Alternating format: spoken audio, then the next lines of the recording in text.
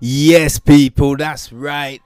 Gotta keep on moving, and that's what I'm doing. We're back for another episode of Echoes from the Void. Episode 28, people. 28. You know what I mean? The voice is still kind of fucked, but that ain't gonna break my stride. I'm still gonna bring you one of the dopest podcasts out there. Like, you know, we're definitely not a Joe Rogan experience, but we're finding our niche. We're growing, we're evolving, we're changing. So yeah, 2019's gonna be big. So gonna bring some changes to the format. You know what I mean? But yeah, we're here, man. We're here. I'm gonna tell you out the gate. This is going to be a long episode. So I'm apologizing. I try and keep it, a pretty uniform. But this one got away with me. Only because I've been out to a few things and they've had Q&As. So I was like, let me bring the Q&As to the people. So we've got there was a screening of episodes from the new season of Catastrophe. So we're gonna have those for you. We got the Q&A from that, and also there was a conversation with Roxane Gay, and I got the Q&A from that as well. So although it's long, it's gonna have flavor and it's gonna have stuff you're gonna wanna hear. So, you know what I mean? Stay tuned. And also, I'm going to end it again, still, because we still got a little time before Christmas, with a kick-ass HelloFresh offer that will give you 10% off of a Christmas box that has all the trimmings and will take all the hassle out of your Christmas meal prep. So, I'm keeping the news short so we can get into it. All right. So let's go. Okay. So I saw this article on the BBC website. It's another one in the BBC 100 Women series, and it's infuriating. It's another ridiculous, ill thought of piece. This one is from a media strategist, Mathilde Soscon, something like that. And she is talking about engagement rings and how they're anti-feminist, they're a detriment to womankind, they make women passive, they make women property. And this is her narrative. She's saying that she's never wanted an engagement ring. She's been married twice. She doesn't want one. She may marry again, and she's not coveting this ring and doesn't know why other people do. And this is the thing.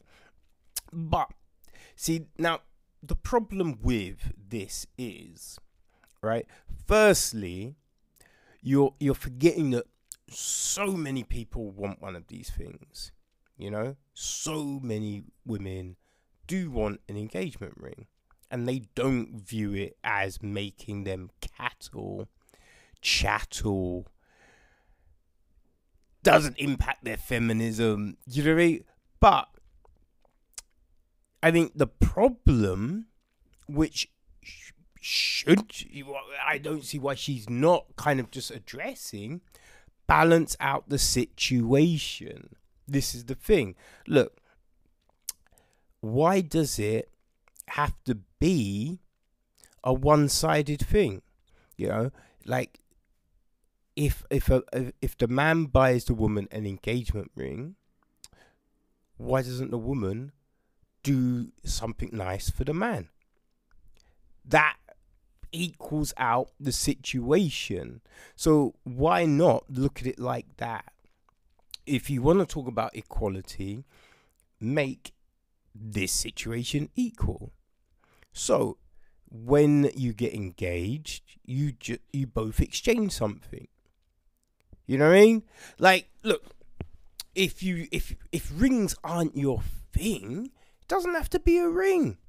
You know, you just exchange something that you both like, something that both kind of is meaningful for you too. Like I've had like two of my great friends. They got these rings carved out of wood. They're these incredible rings, and it's like two trees coming together, entwined, that really kind of show a relationship. So there's not these huge diamonds, but they thought of something that was really nice and got each other these rings.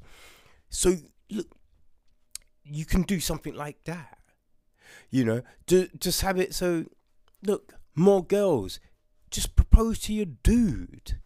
Like, I remember that I knew this girl. She was a friend of a girl I was dating, and she really wanted her boyfriend to propose to her, and she had been wanting it for ages. And he's just like, look, do it.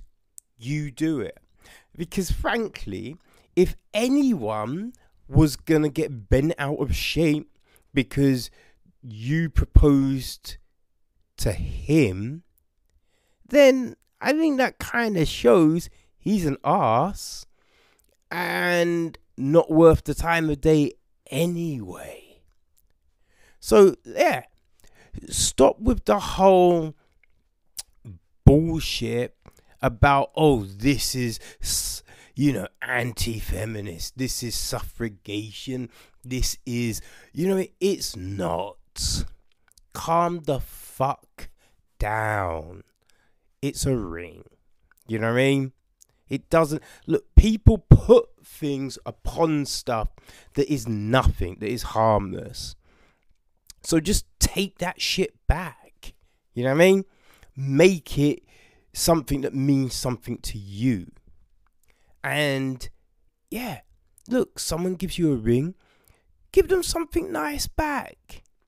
You know, you want to get married, you propose. Don't leave it to the dude. You propose. Just make this whole shit equal. Because this is the thing. Everyone's talking about equality. There needs to be more equality. Well, make this fucking situation equal. So think about that. God damn it.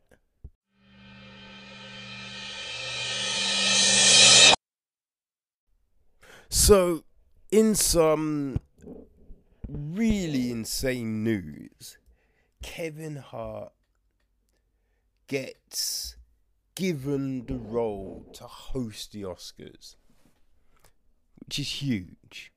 So he's going to be hosting the Oscars. Kevin Hart is one of the biggest comedians in the world. So, you know what I mean? It makes complete and utter sense. But then, just a couple of days later, he no longer is hosting the Oscars, which is insane. Insane. He made jokes like, I don't know, 8 years ago. And yeah, those people have like found old tweets and stuff that he made all that time back and are going, look, he's homophobic. He should, and look, this is the thing. He was trying to be funny at the time. Kevin Hart isn't homophobic. That you know, if Kevin Hart was homophobic, he wouldn't be the number one comedian in the world. You know, because people would have stopped going to his shows. People would have picketed his shows. You know, it would have been a whole big thing then. It's only because he was given the hosting role for the Oscars that this shit has come out, because like these tweets were there, they've been there. So if people were really bent out of shape about it, they would have brought this up a long time ago. So it's a bit odd that it's only now that they've done it. And it makes no sense for the Academy to be all crazy about it. Because this, look, if you're going to get a comedian to host your award, you have to know that, yeah, the shit is gonna be said at some point. There's gonna be something that they've said over the course of their career that someone could poke a hole at. And when I say someone could poke a hole at, I mean an arsehole could try and use to insinuate some bullshit. Because that's what this is. Look, people are just, they don't like other people to succeed. So they're using anything to try and bring them down. It is like, you can't tell me that you haven't said something years back that you probably think, yeah, that was probably a bit foolish, or, ooh, that, you know what I mean? If people looked at that now, yeah, that's a bit risque. You know what I mean? Like, everyone has done it. I know for sure that I've had conversations with friends, and we have, you know what I mean? Like, shit has been said purely in jest. That you're trying to make motherfuckers laugh. So I have said some ridiculous things. You know what I mean? Because I'm trying to make people laugh. Like, I have done some ridiculous things for jokes. You know what I mean? Like, I called up someone once pretending to be a dad, saying that he got my girl pregnant. You know what I mean? I have done the most ridiculous things. But it's all about the joke. And sometimes you swing and you miss. But sometimes you swing and you connect and you hit that motherfucker out the park. So it's about taking, those chances. And let's look at it as well. Like, people love, I think it's One Flew Over the Cuckoo's Nest, right? The amount of times the N-word is used in the beginning of that book. But that book was written at a time. So I'm not going to be like, that book should not be published. It's ridiculous. It's racist. It's terrible. No, because it was written at a time. It's like, Huckleberry Finn and those books. There's some racist shit in those books, man. But they were written in a time. So are we going to go back on everything now? Everything. It's like, everyone loves the first Rocky film. Everyone loves the Rocky films in general. But he basically rapes Adrian in the alleyway. You know what I mean? He basically rapes Adrian. So are we going to say, Sylvester Stallone, you are now banned from Hollywood? Is that what we are doing?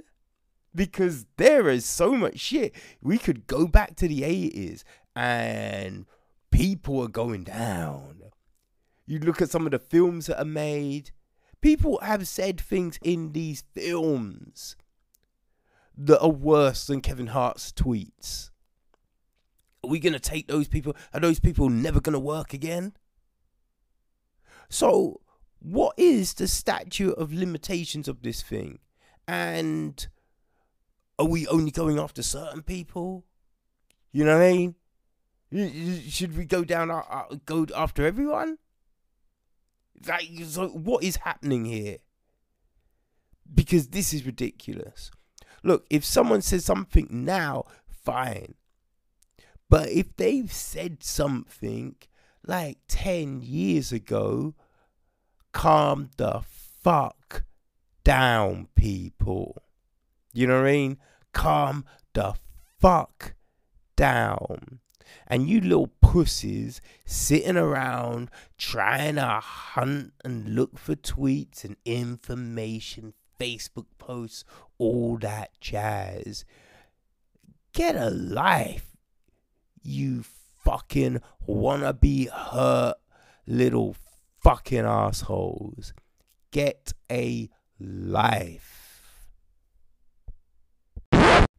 Okay, so man, today it's been interesting. You know, still very ill, and I just couldn't go into work, man. I was just like crashed all day. But I had tickets for the South Bank, and I'm just like, man, I you know what I mean? So if I don't go, it's a waste. So I dragged myself out, and I'm extremely glad I did, because it was a conversation with Roxane Gay. And it was such a great evening. I mean, 2 Mondays in a row, had the chance to be in the room with people that have such enlightening thoughts. And you know, I didn't even realize this. It's kind of shocking, but this was Roxane's first UK appearance, so it was a little bit of a coup for the South Bank Centre. So that was just great.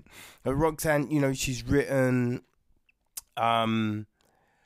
just heaps of stuff. You know, she's renowned for her sensitivity, humour, honesty, her frank personal explorations of feminism, race, body image, and pop culture. You know, she's written several books. So she's done Bad Feminist, An Untamed State. She's got a series of short stories called Atiti. She's a difficult woman, and her new book, Hunger, which is a memoir of her body. So yeah, and on top of all of that, she's written for Marvel. Like, Takeshi Coates contacted her directly to get her to write Worlds of Wakanda, which man, I think it was I think it went 12 issues, so it was kind of a limited series that dealt with characters from the main series, mainly from the Dora Milaje, and that was great. You know what I mean? Like, this great author, novelist, and then she's like writing Marvel comics, and the whole thing was it was curated by Liv Little, who is an audio producer, a filmmaker, and an editor-in-chief at Galdem, a fledgling media empire run exclusively by women and non-binary people of colour. And she's currently working as a digital executive at the BBC, and she contributes for Elle UK. So, of course, this was gonna. It's gonna be something, man. Like straight away, you knew this was going to be an extremely interesting evening, and it lived up to everything, if not excelled it, because I think Gay is so unapologetically truthful. She's crazy open about everything, and she is going to tell you just the truth on things. Not like there's some people that say, I'm just saying as it is, who just just use it as a reason to talk shit. But with Gay, she's just talking about things, obviously from her perspective. But, if she's kind of in the wrong, she'll say it, but but she will say it all. There's no sugarcoating here, which is very refreshing. It was funny, like, she was talking how she loves reality TV. She like all the Real Housewives, the Vanderpump Rules, whatever the fuck that is. She watches all them shows and loves them. You know what I mean? It's like, because sometimes you have people, especially like authors and film directors and things like that, and they'll always be like, oh no, I read Tchaikovsky and listen to Bach and blah, blah, blah. And it's just like, look, we know you listen to and do other things, say it. No one's judging here. But Gay don't give a fuck, man. She just be like, yep, that's what I like, love those things, saying how she kind of followed Love Island through a friend's Instagram posts and stuff. So, we got it kind of just straight away out the gate. She was just like, boom, this is me. She talked about how she became the writer on World of Wakanda. And when Coates contacted her, she just couldn't equate it to be working for the actual Marvel Comics. And she was just thinking, oh, isn't this weird that this little publisher's got the same name as Marvel? That's so crazy. And when he emailed her, she's just like, wait, how the hell did Marvel not own Marvel.com? And this little publisher's got Marvel.com. And then when she went to, she went to the URL and then discovered, oh shit, it is Marvel. And so Coates contacted and told her, like, this is what I like, us to work on. And yeah, she just went from there. And she told this story about these characters, this love story. But she said, look, it was important that there was no trauma in that story. That this was just from love. And no one was raped, no one was beat up, no one, you know what I mean? Because a lot of stories about, I think gay love come from those spaces. And so it gives this slanted view on things, like, oh, okay, these two girls are in love. Obviously, one of them has come from a rape or a molestation or a blah, blah, blah. And it's just like, look, that's not how it is all the time. And if you looked at the percentage, probably most of the time. But we're only given this small narrative on things. And so, yeah, that's why that was important to her. And yeah, you could tell that she just thoroughly enjoyed her time working on that book. So that was really interesting. Yeah, talking about how she would like to eat Tannen Chayton. This crazy stuff like that, But it was like she was talking about like body confidence and like how she struggled with it, and how she had like a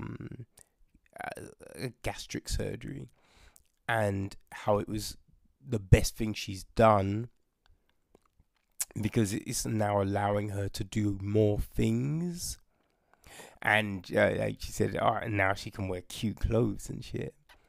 So, but then she talked about how people attack her because of it. Because she's talked about how, she's been frustrated with her body. People will be like, oh, how can you say that? You're meant to be a feminist. You're meant to be this. You're meant to be. And it's just like, what the fuck is that? You know what I mean? It's just like, look, it's not all one way. And I think this is one of the things that she was talking about throughout, that it's not just one-way traffic on all these topics. Like, people want to talk about feminism, people want to talk about body confidence, people want to talk about race, sexuality, but a lot of the times the conversation is, well, obviously it's this, and it's be like, well, yeah, it can be that, but then it can be a whole myriad of other things as well.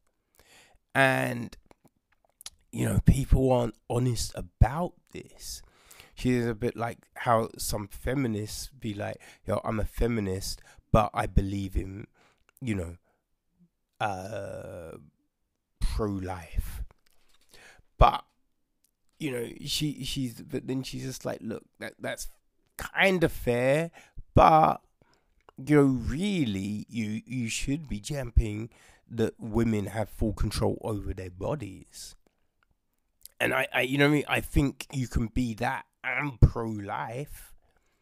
But I think the main thing is no one should dictate to a woman what she does with her body. Like, if she's been, the pregnancy comes through many different ways, and not all of them welcome. So if someone wants to, take away that hurt that came from that situation, they should be they should be allowed to.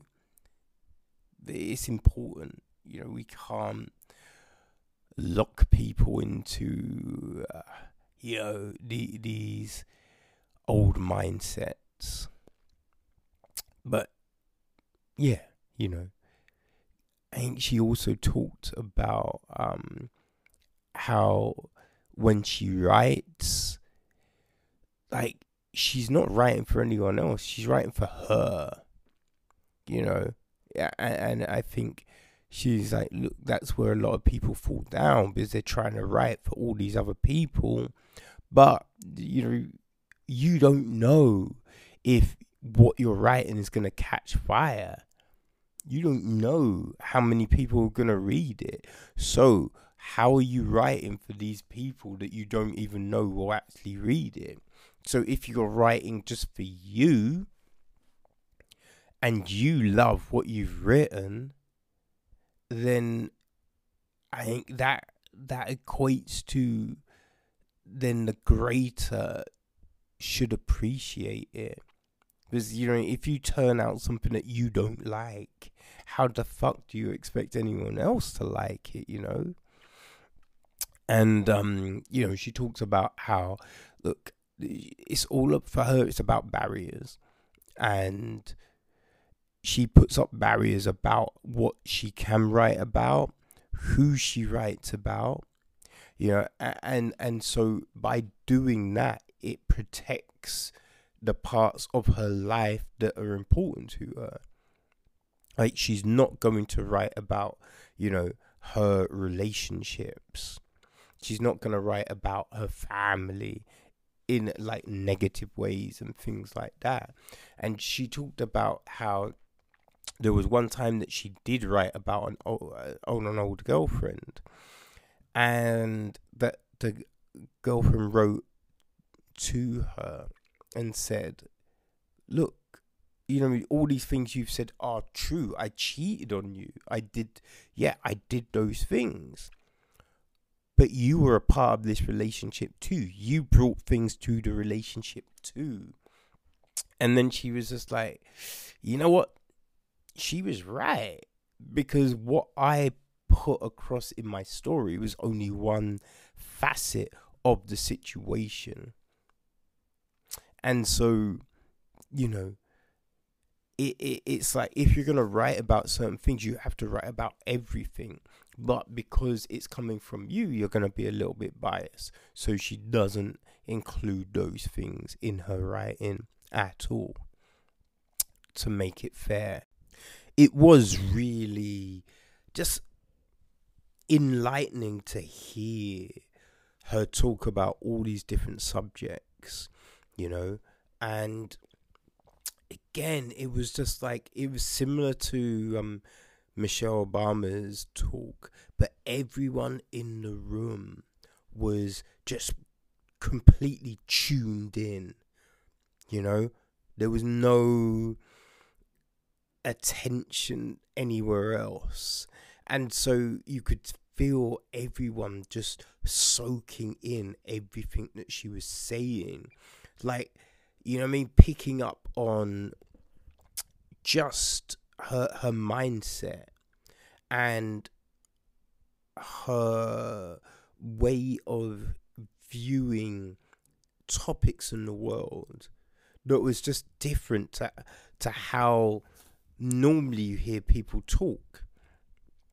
And so I think that was the real great thing of the night, and just the way everyone left, just buzzing.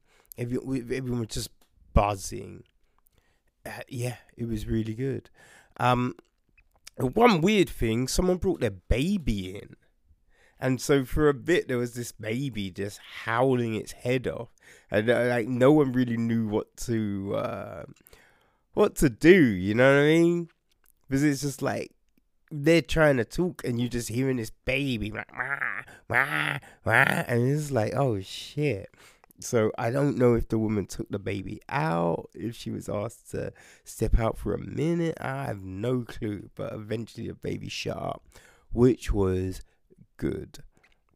But there was a Q&A afterwards, which was really interesting. And I taped it. I missed the first question. It wasn't a great one, so you weren't missing anything. But this is the Q&A. And hope you find it interesting. In terms of feedback and stuff. Also, yes. So when I first hear criticism, I get deep in my feelings and I get deeply defensive about it. But the next day, after I've cried to my friends, then I really listen to the criticism. And if it's useful, I do take it. 9 times out of 10, I do take criticism. And then there's that 1% of criticism that's either disingenuous, or they're criticizing me as a person and not the work, or they're being petty, or I hate them. Hi Roxanne, thank you so much for such an enlightening evening. My question was earlier, you mentioned that you think that fatness and fat people are demonised and mythologized by society, and I was wondering why you think that is. Why do we treat fatness or fat people? Why do I think that? That's a great question. I think a lot of it is because people are afraid of difference. And I also think people know how they treat fat people and they would never want that to happen to them. So they start to think, well, the most terrifying thing I can imagine is being fat because I know how I treat fat people. And it becomes this really vicious cycle. But really, we are always, as a culture, and as a global culture, afraid of difference. And it's really a shame because it harms so many more people than it helps to be that way. Thank you. Thank you. Hi, thank you so much for all your writing and everything you've said tonight. I really love your writing on intersectionality, especially the writing in Hunger, and around identity politics, and often recognizing that we have privileges and marginalizations within our identities. And I was thinking about specifically within fatness and fat identity, as it also has its own set of intersections as everything else does. As somebody who's, I don't know, maybe like a mid-size fat person, so like I'm a UK 24, so like a US 20, I know that there's lots of things that I'm able to do that people who are fatter than me can't, but then I also have the same feelings about people who are more able-bodied or in a different kind of able-disabled, which is another intersectionality within. But I wondered if you had any specific advice around intersectional politics on how we might better support each other, to become better activists, to become better allies for each other within these intersections of not only fatness, but race and queerness and disability and class as well. Yeah, I think we just have to be more mindful. I think a lot of times when we're thinking about marginalization, we become very narrow and very singular-minded, and we tell ourselves, this oppression matters the most, without recognizing that people contain multitudes, and that you're not just living in a fat body, but you are also coded by race, gender, sexuality, class, and things like that. And especially within the fatness movement, a lot of people tend to think that because we're all fat, we're all the same. Yeah. And we're simply not. And I try to push back against that quite a lot because a lot of fat activists got really pissed off when I wrote Hunger because they were like, there's too much self-loathing in the book. And I was like, you're a size 18. How dare you? When you've been a size 42, you have no idea what my life is like. You have no idea. And I had to push back about that. And then in January of this year, I got weight loss surgery, and I got even more pushback. But again, people weren't using empathy to consider what would make someone do something this drastic. And so I just try to be as mindful as possible. I certainly have a chip on my shoulder that I'm trying to knock off in terms of smaller fats. But, because it's just like, oh, don't cry to me. But that's not the best part of me. The best part of me recognizes that it's not easy at any size. And quite frankly, the biggest surprise in Hunger has been that sometimes incredibly thin women have come to me and just said, I related to everything you wrote, and I look at them and think, really? But then I really listen. And I recognize that just to be in a body in this world is really difficult. And if we remember that and not try to create oppression Olympics around it, we would all do a lot better. Thank you.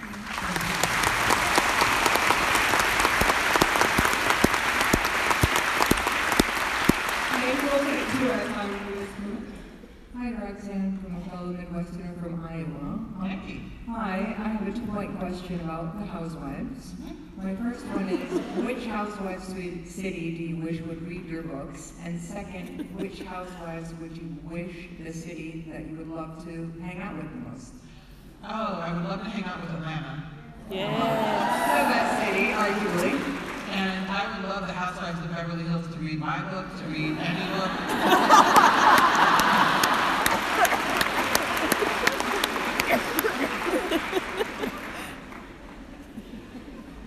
Don't worry, we'll get to all your questions. They can't make me leave. Thank you, Roxanne, for coming to the UK to visit and for your writing contribution to the world. I have two questions. One, do you write anonymously at all?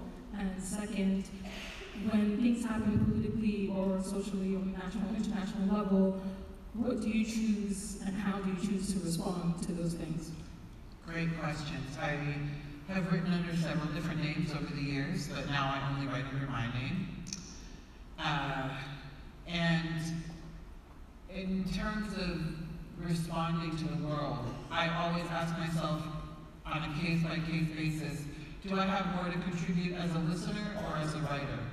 And if I don't have a good answer to that question, then I don't respond.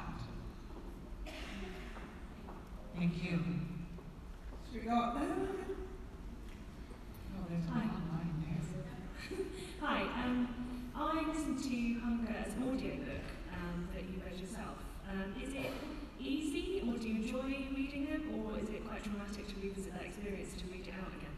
It was fun, actually. It's not a fun subject, but I wrote the book when I was ready to write the book, so it wasn't traumatizing to read it at all. I enjoyed it, and I knew that I didn't want anyone else reading that book. It's too personal, and it would have just made me deeply uncomfortable to have someone else reading my words and my story. So I loved it, and I'm excited to do it again.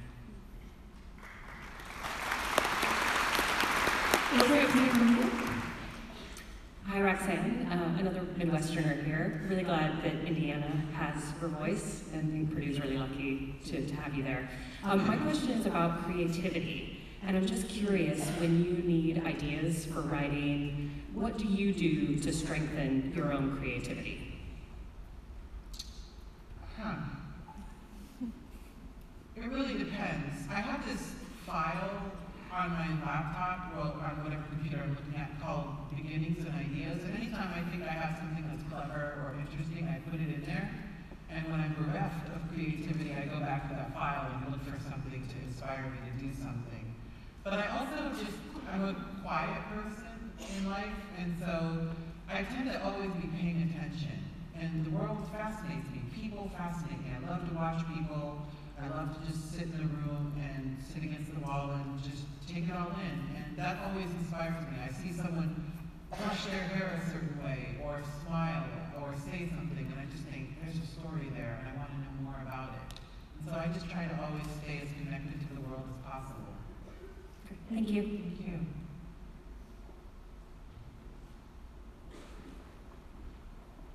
Too short for this. Hi, Roxanne. I think you touched upon these issues before with other questions, but I'm an Afghan-German writer, and a lot of things that people keep asking me always is, who do you write for? And they try to delegitimize my positioning, and I feel like this is something that a lot of women of color deal with. How do you deal with that question? Oh, I write for myself, and I say that. And of course I write for myself.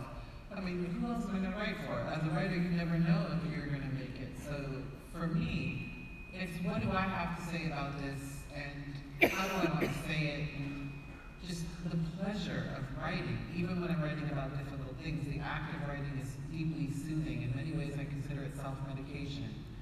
And so when people ask me, who are you writing for, they always want some sort of manufactured response about, oh, I write for people that look like me and to make the world a better place, and it's great if you write for those reasons. But I'm selfish. Thank you. Thank you. Take another question.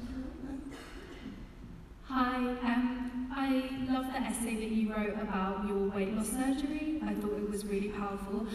And I'm wondering, because I loved Hunger and the way you described it about writing from within the experience without having a solution, how your relationship with your body has changed since that surgery? I'm in the middle of it.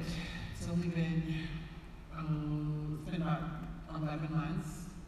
It's wild, because the thing about weight loss surgery is that you lose a massive amount of weight really quickly. And so every single day, my clothes fit differently, my body moves differently, people respond to me differently. Like, the ways in which people have already started behaving nicer to me is grotesque, because it's just like, really? Now I'm a human being?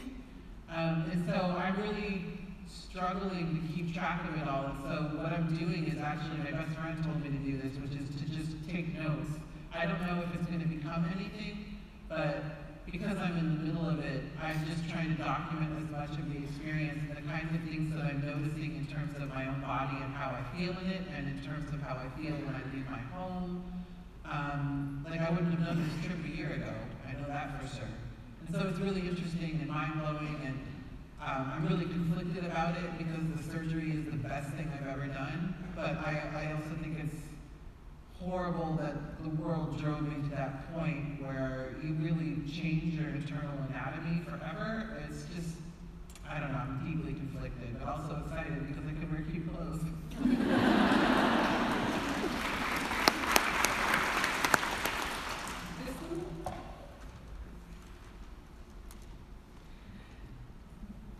First of all, welcome to London.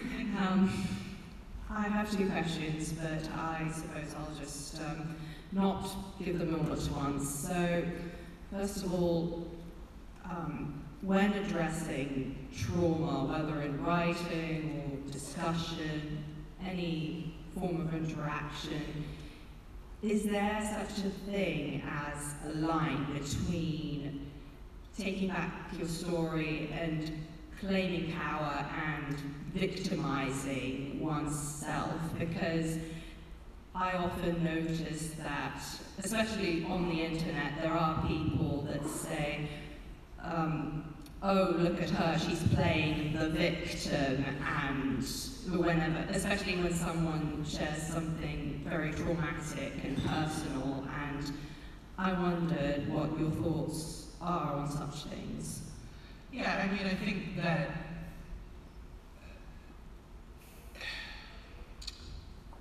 I really think it depends.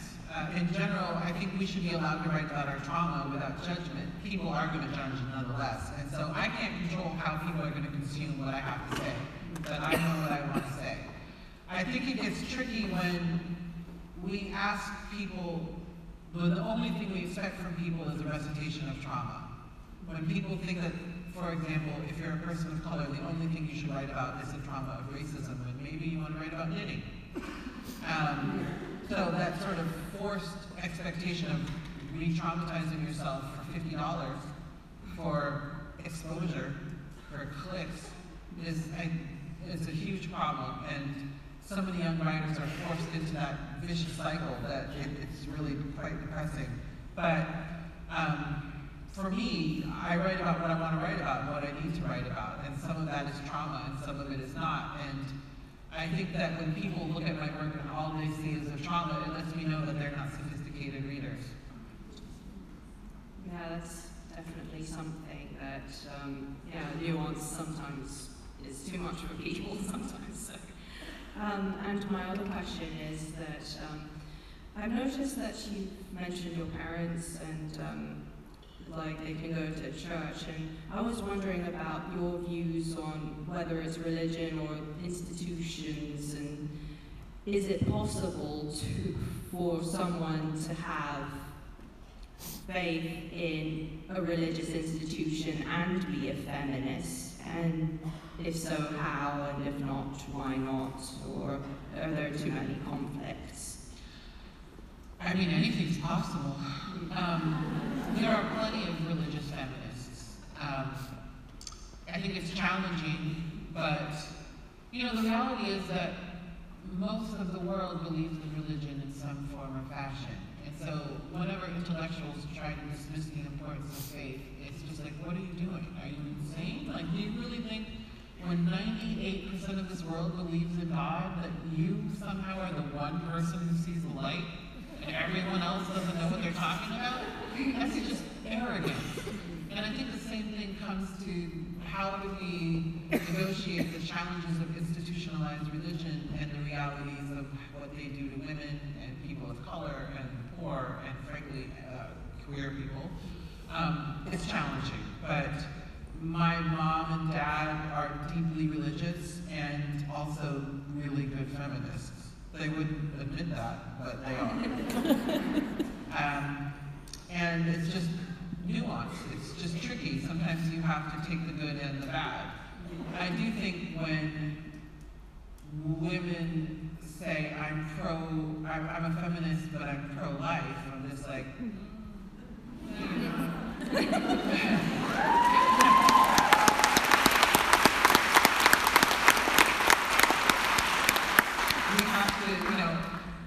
do believe that we have to have more expansive understandings of feminism, but we have to agree on some core principles, and one of those core principles is that women's bodies are supposed to be unlegislated.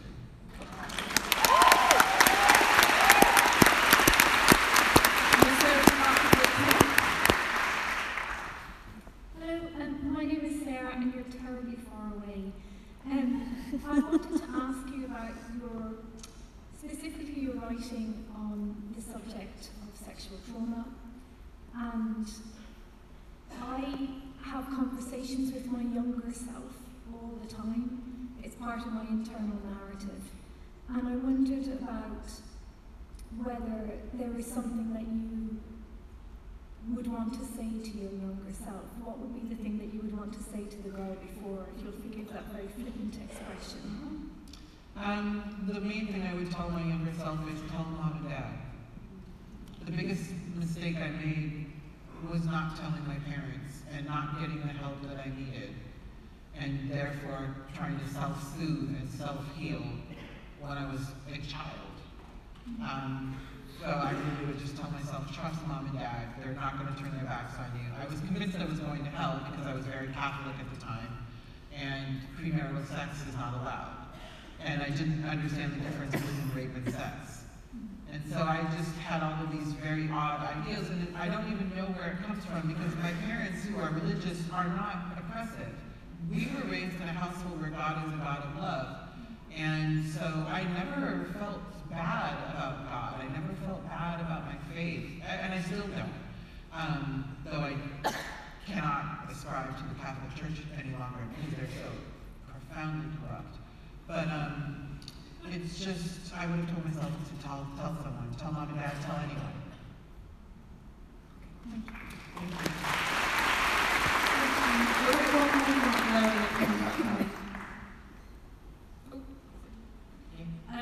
So I'm a writer as well, but I just wanted to ask about how you sort of reconcile yourself with the fact that you write very personal things and potentially friends and love interests, read that. Because I've had a similar problem. I'm very open as a writer, but it's just about bridging the gap. And I was just wondering how you do that. There's nothing I put in my writing that would compromise any of my personal relationships. I don't write about my relationship because I think it's important to keep something sacred for myself and for her. And I learned a long time ago that I shouldn't take out my grievances with friends or ex-friends or loved ones in writing because it's always only one side of the story, and it's the side that best suits me. And I don't want to be that person, so I did it once with a short story in Best Lesbian Erotica 1999, I think.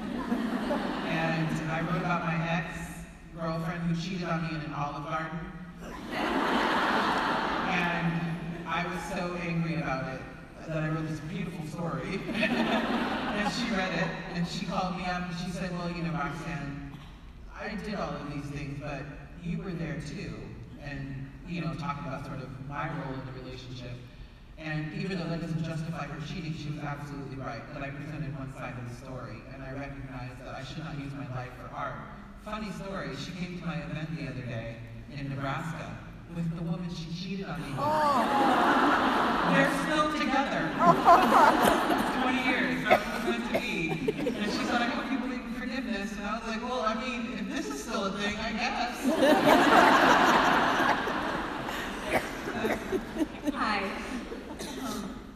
I once took a class.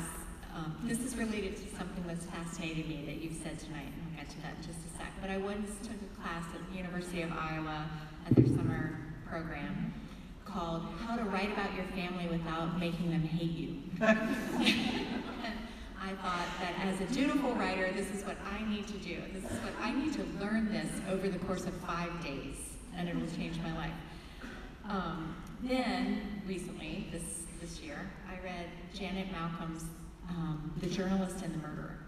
And I just I think it's like the very first page, the very first line of the book says something to the effect of, the stories you're about to incorporate as your own are basically betraying the person you're writing about. So one thing you've mentioned tonight that I find so fascinating and just resonates with me as a writer is the fact that you've mentioned several times just in passing that my parents didn't know I had this book. Oh, my parents didn't know I had done this. Oh, my parents didn't know, And I find that so fascinating because I'm writing about a pretty traumatic little childhood here. And I want to know how you get past that line. It's a little blurry, like you don't want to hurt the people who love you and hate you, but you want to tell the truth as a writer. There's no easy answer to that. There really isn't. For me, I made the decision not to put in anything that would compromise those relationships because the relationships were more important to me than the unburdening. Yes. But for some people, the unburdening is more important, and more importantly, those people don't deserve that respect. The reality is that my parents are fantastic. If they were shitty parents, then I would put them on blast. I mean, if you're shitty to me, I'm going to talk about it. Note taken. Yes, I think it's important to just be true to yourself. And again, remember, make yourself neither the victim or the hero of your own story. Tell the truth. Yeah.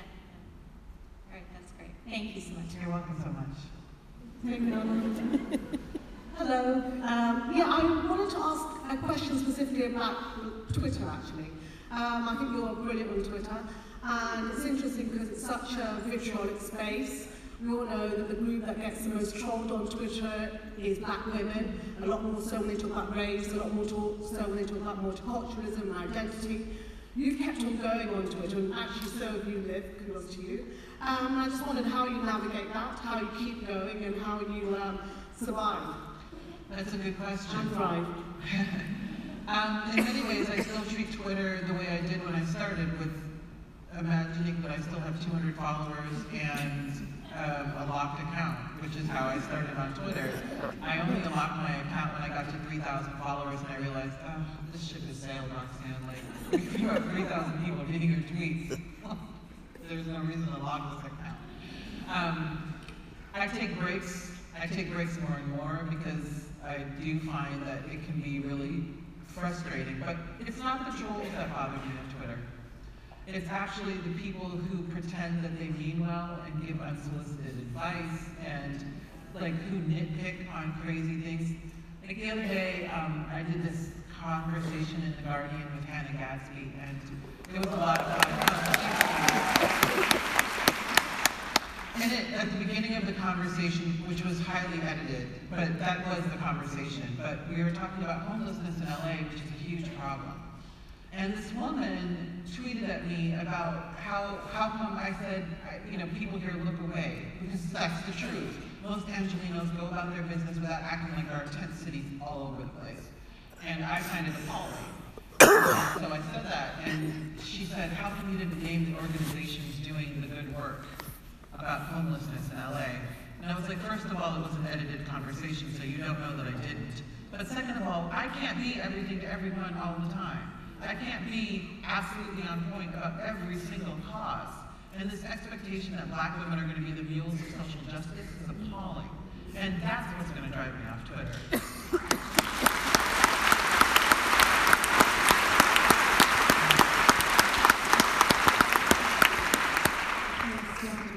But that's another question. Oh, that, sorry. Is it all right? Yeah, go for it. Hi. I really love your work. Firstly, thank you for an amazing conversation. Full disclosure, I'll be honest, I'm new to your work, largely because I'm new to the English language. No problem. So,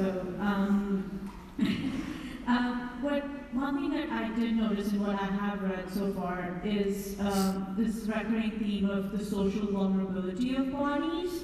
And its relation to writing and telling stories. And I wanted to ask you a little bit about that, about writing your story, writing about your body and vulnerability that's involved with that.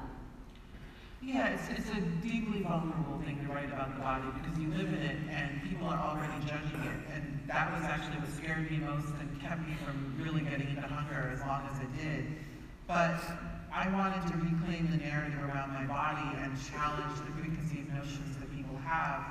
And so I just told myself, Roxanne, people already think terrible things about you. The truth will never hurt you. And that's how I manage the vulnerability. It's difficult even now. The book has been out for 2 years. It's still difficult. And I hate talking about the book. Not in this kind of context. I hate talking about it with journalists because they just are terrible about it. It's really hard. And so I also just try and surround myself with loving people. Like today, I had this irritating encounter with a journalist, and I was talking to my girlfriend about it. She was so irate. I was like, she is on fire across the ocean, and fucked them up. She's really tiny, she's 5'4", and I was like, oh, she's gonna destroy them. And that made me feel so much better. So when you have someone in your corner like that, who is like willing to take on the world, even though they're pint-sized, it's just like super great. And that really helps me be vulnerable because I know that there's someone in this world that has my back. Thank you so much.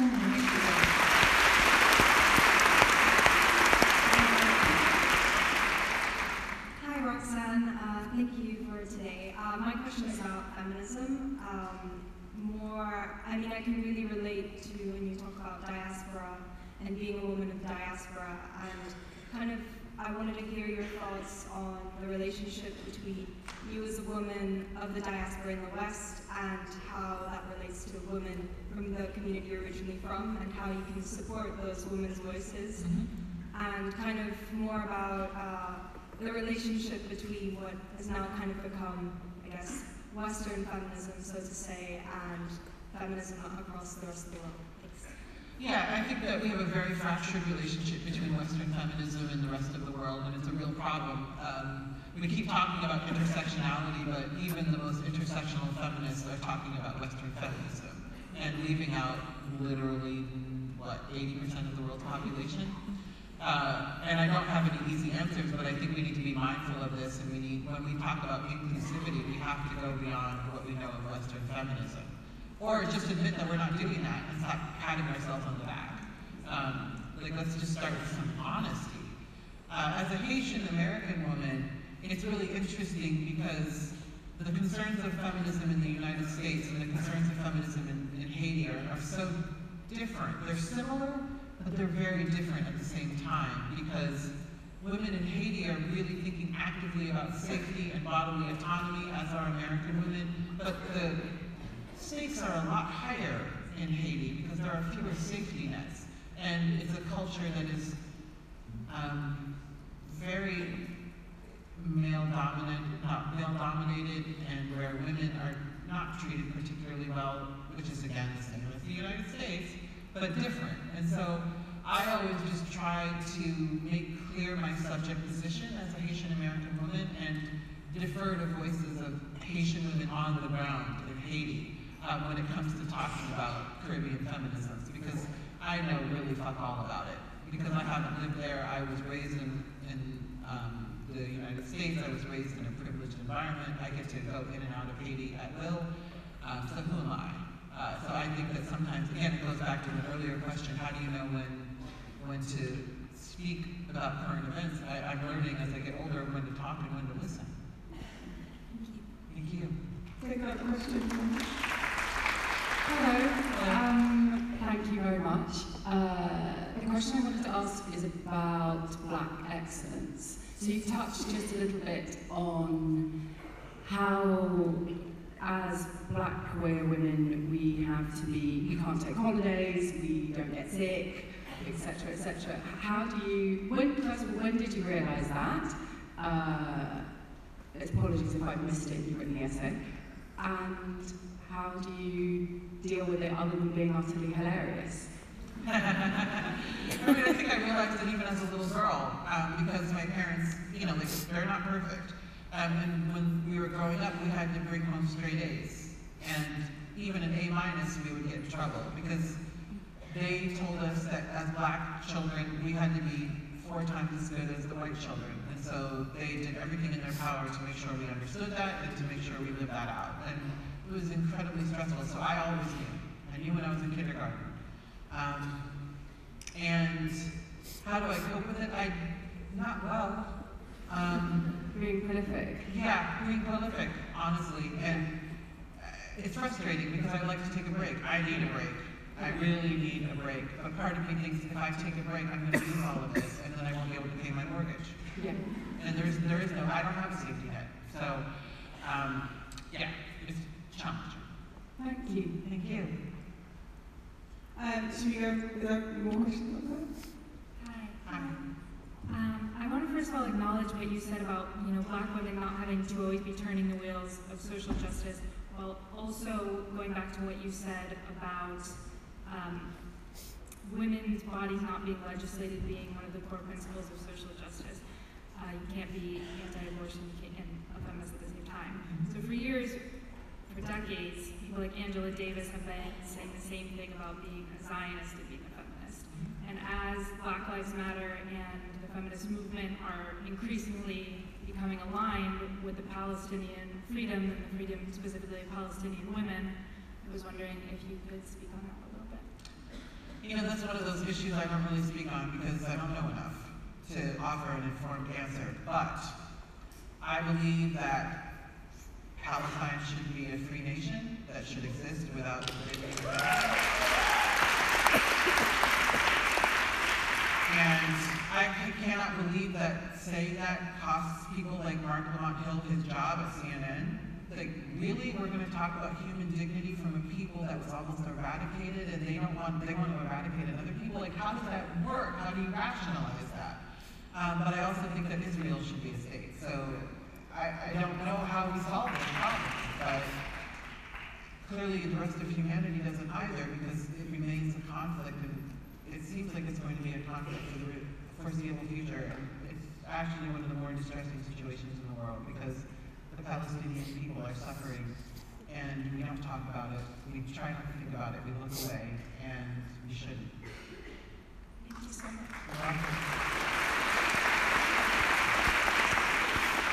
Hi Roxanne. Hunger absolutely blew my mind, and I'm so thrilled that writers like yourself finally gaining a lot of recognition, and women's issues are being talked more and more in the public discourse. For the 40 years I've been alive, for me this is a really thrilling moment. However, I do also feel that we're living, this is like these issues are still being talked about in an echo chamber. I mean, like, you just look at the audience here, it's, I wasn't going to say anything, but... Is there anything we can do? I mean, I feel a bit hopeless about that. I have 2 daughters, so I'd love to know your thoughts. Well, I mean, the reality is that we have to make spaces like this accessible. So many people tweeted me, I'd love to come, but I can't afford the tickets. And so we have to make efforts to go beyond our comfort zones, and things like this cannot only be available to the wealthy or to the comfortable. And we have to find ways, I don't worry so much about the echo chamber, because I don't really think it's a thing. The people beyond the echo chamber don't give a damn about what I have to say, and my time is valuable. So I'm not going to sort of go listen and go talk to some hillbilly and just be like, hey, you should see me as a human being. So many liberals exhaust themselves with how do we reach the other side? Fuck the other side. But what we can do is make sure that the spaces where we're speaking are more inclusive. Because that's the real echo chamber. It's not about reaching some mythical other side. It's about reaching people who are already on our side but cannot access these kinds of spaces.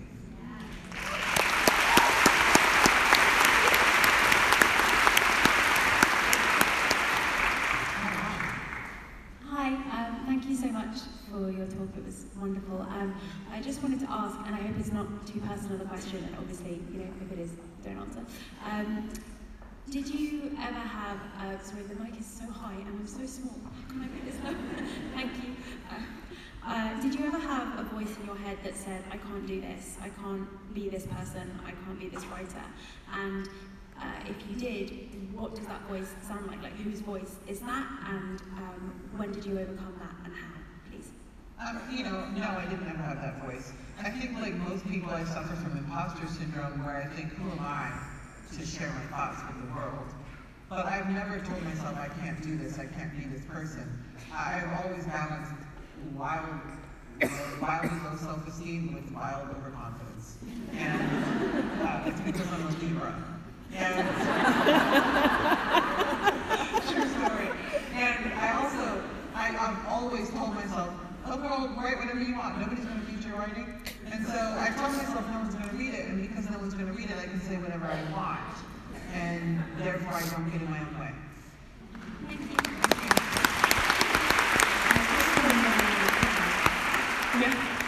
Well, thank you so much to everyone that asked the question and to everyone for coming.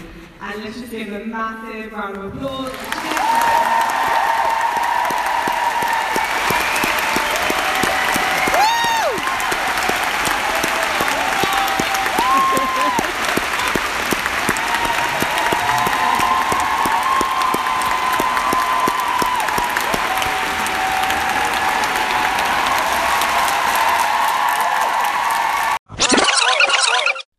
So I'm in an R-ing, whether to go out tonight, still, man, my throat is killing me, but, I had tickets, and I've been looking forward to this, so I went.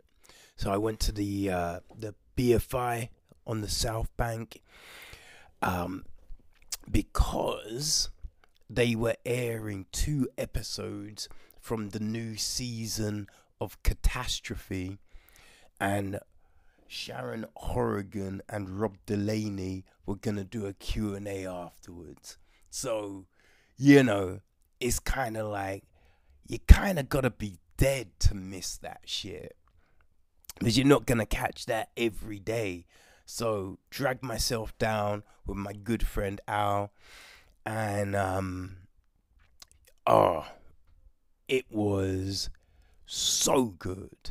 Like, sometimes you think when a show gets to the 4th season, it starts to flag a little. There was no flag here. Like, it was still as sharp, and the writing was sharp. Like the situations were situations that you've either found yourself in, or your friends have been in, or family members have been in, you know what I mean? So it's not farcical like a lot of TV shows that you see. The thing I love about it is the way they depict the relationship. How, it's not all, you know what I mean, like unicorns and fucking rainbows every second. There's ups and downs, there's pitfalls, but they still persevere, and that's the thing that you gotta love about the show. Like, it probably wasn't the wisest thing to do, because all you wanted to do was laugh all the way through, and my throat was saying to me, if you laugh, you motherfucker, I'm going to kill you. So yeah, I feel that there will be some penance to pay for this evening at some point, but fuck it, you only live once, right? But yeah, it was hilarious. Like, just, man, you kind of wish that there was more than 6 episodes, because it's so funny. You just I just want more of this. You know what I mean? I could do with more of this. It's so good. And yeah, like, there was a Q&A afterwards, and that was very interesting.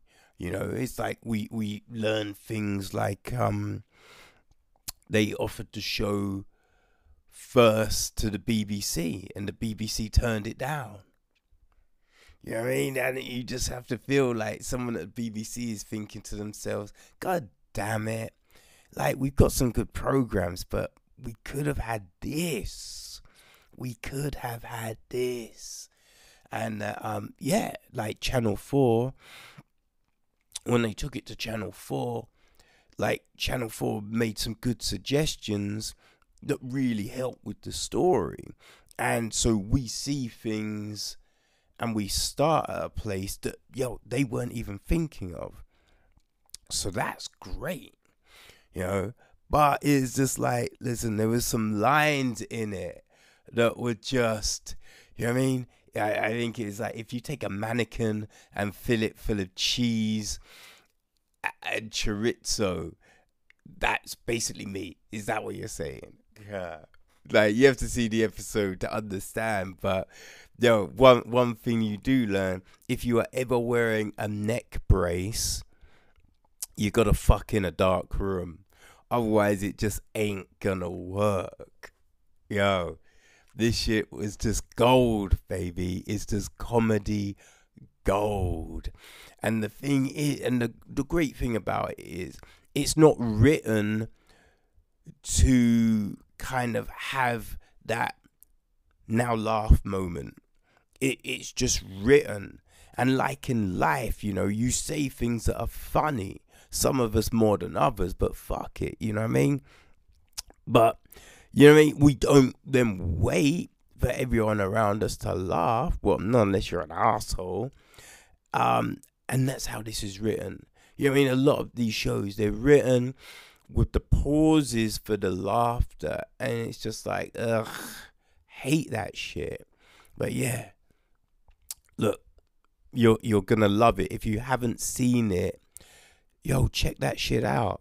It's on Channel 4 in the UK, Amazon Prime, everywhere else. So right now there's 3 seasons that you can go and devour. And that, you know what I mean? Think about it, baby. That's 18 episodes. You can kill that. You know what I mean? Do it over Christmas. It's a little Christmas treat for yourself. So you've got that. And then season 4, I think, I don't know, it might be dropping soon. I'm not quite sure. I have a feeling it's next year, because we didn't actually get those dates.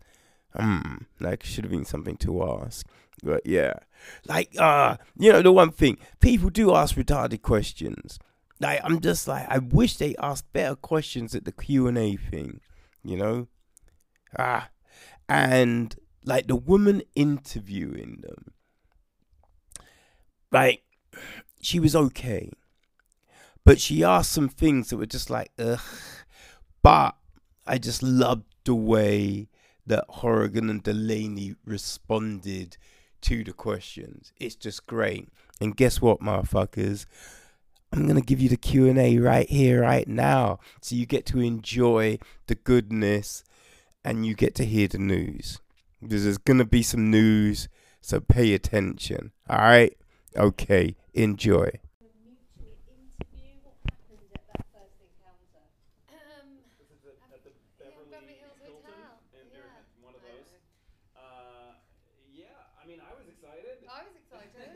I wrote Sharon because Sharon had made the show Pulling, and that was the greatest sitcom I'd ever seen. And so when I saw that you followed me on Twitter, I was like, wow. And so I wrote you, and I said, do you want to make 4 series? Yeah, we just met and chatted, and it was really fun. Yeah, it was awkward though, wasn't it? A little bit. It's always awkward when you meet. I mean, it's awkward when you meet people you don't know in a hotel room. Yes. Especially when Wasn't a hotel room. No. It was, we were well ahead of the Weinstein situation. We knew.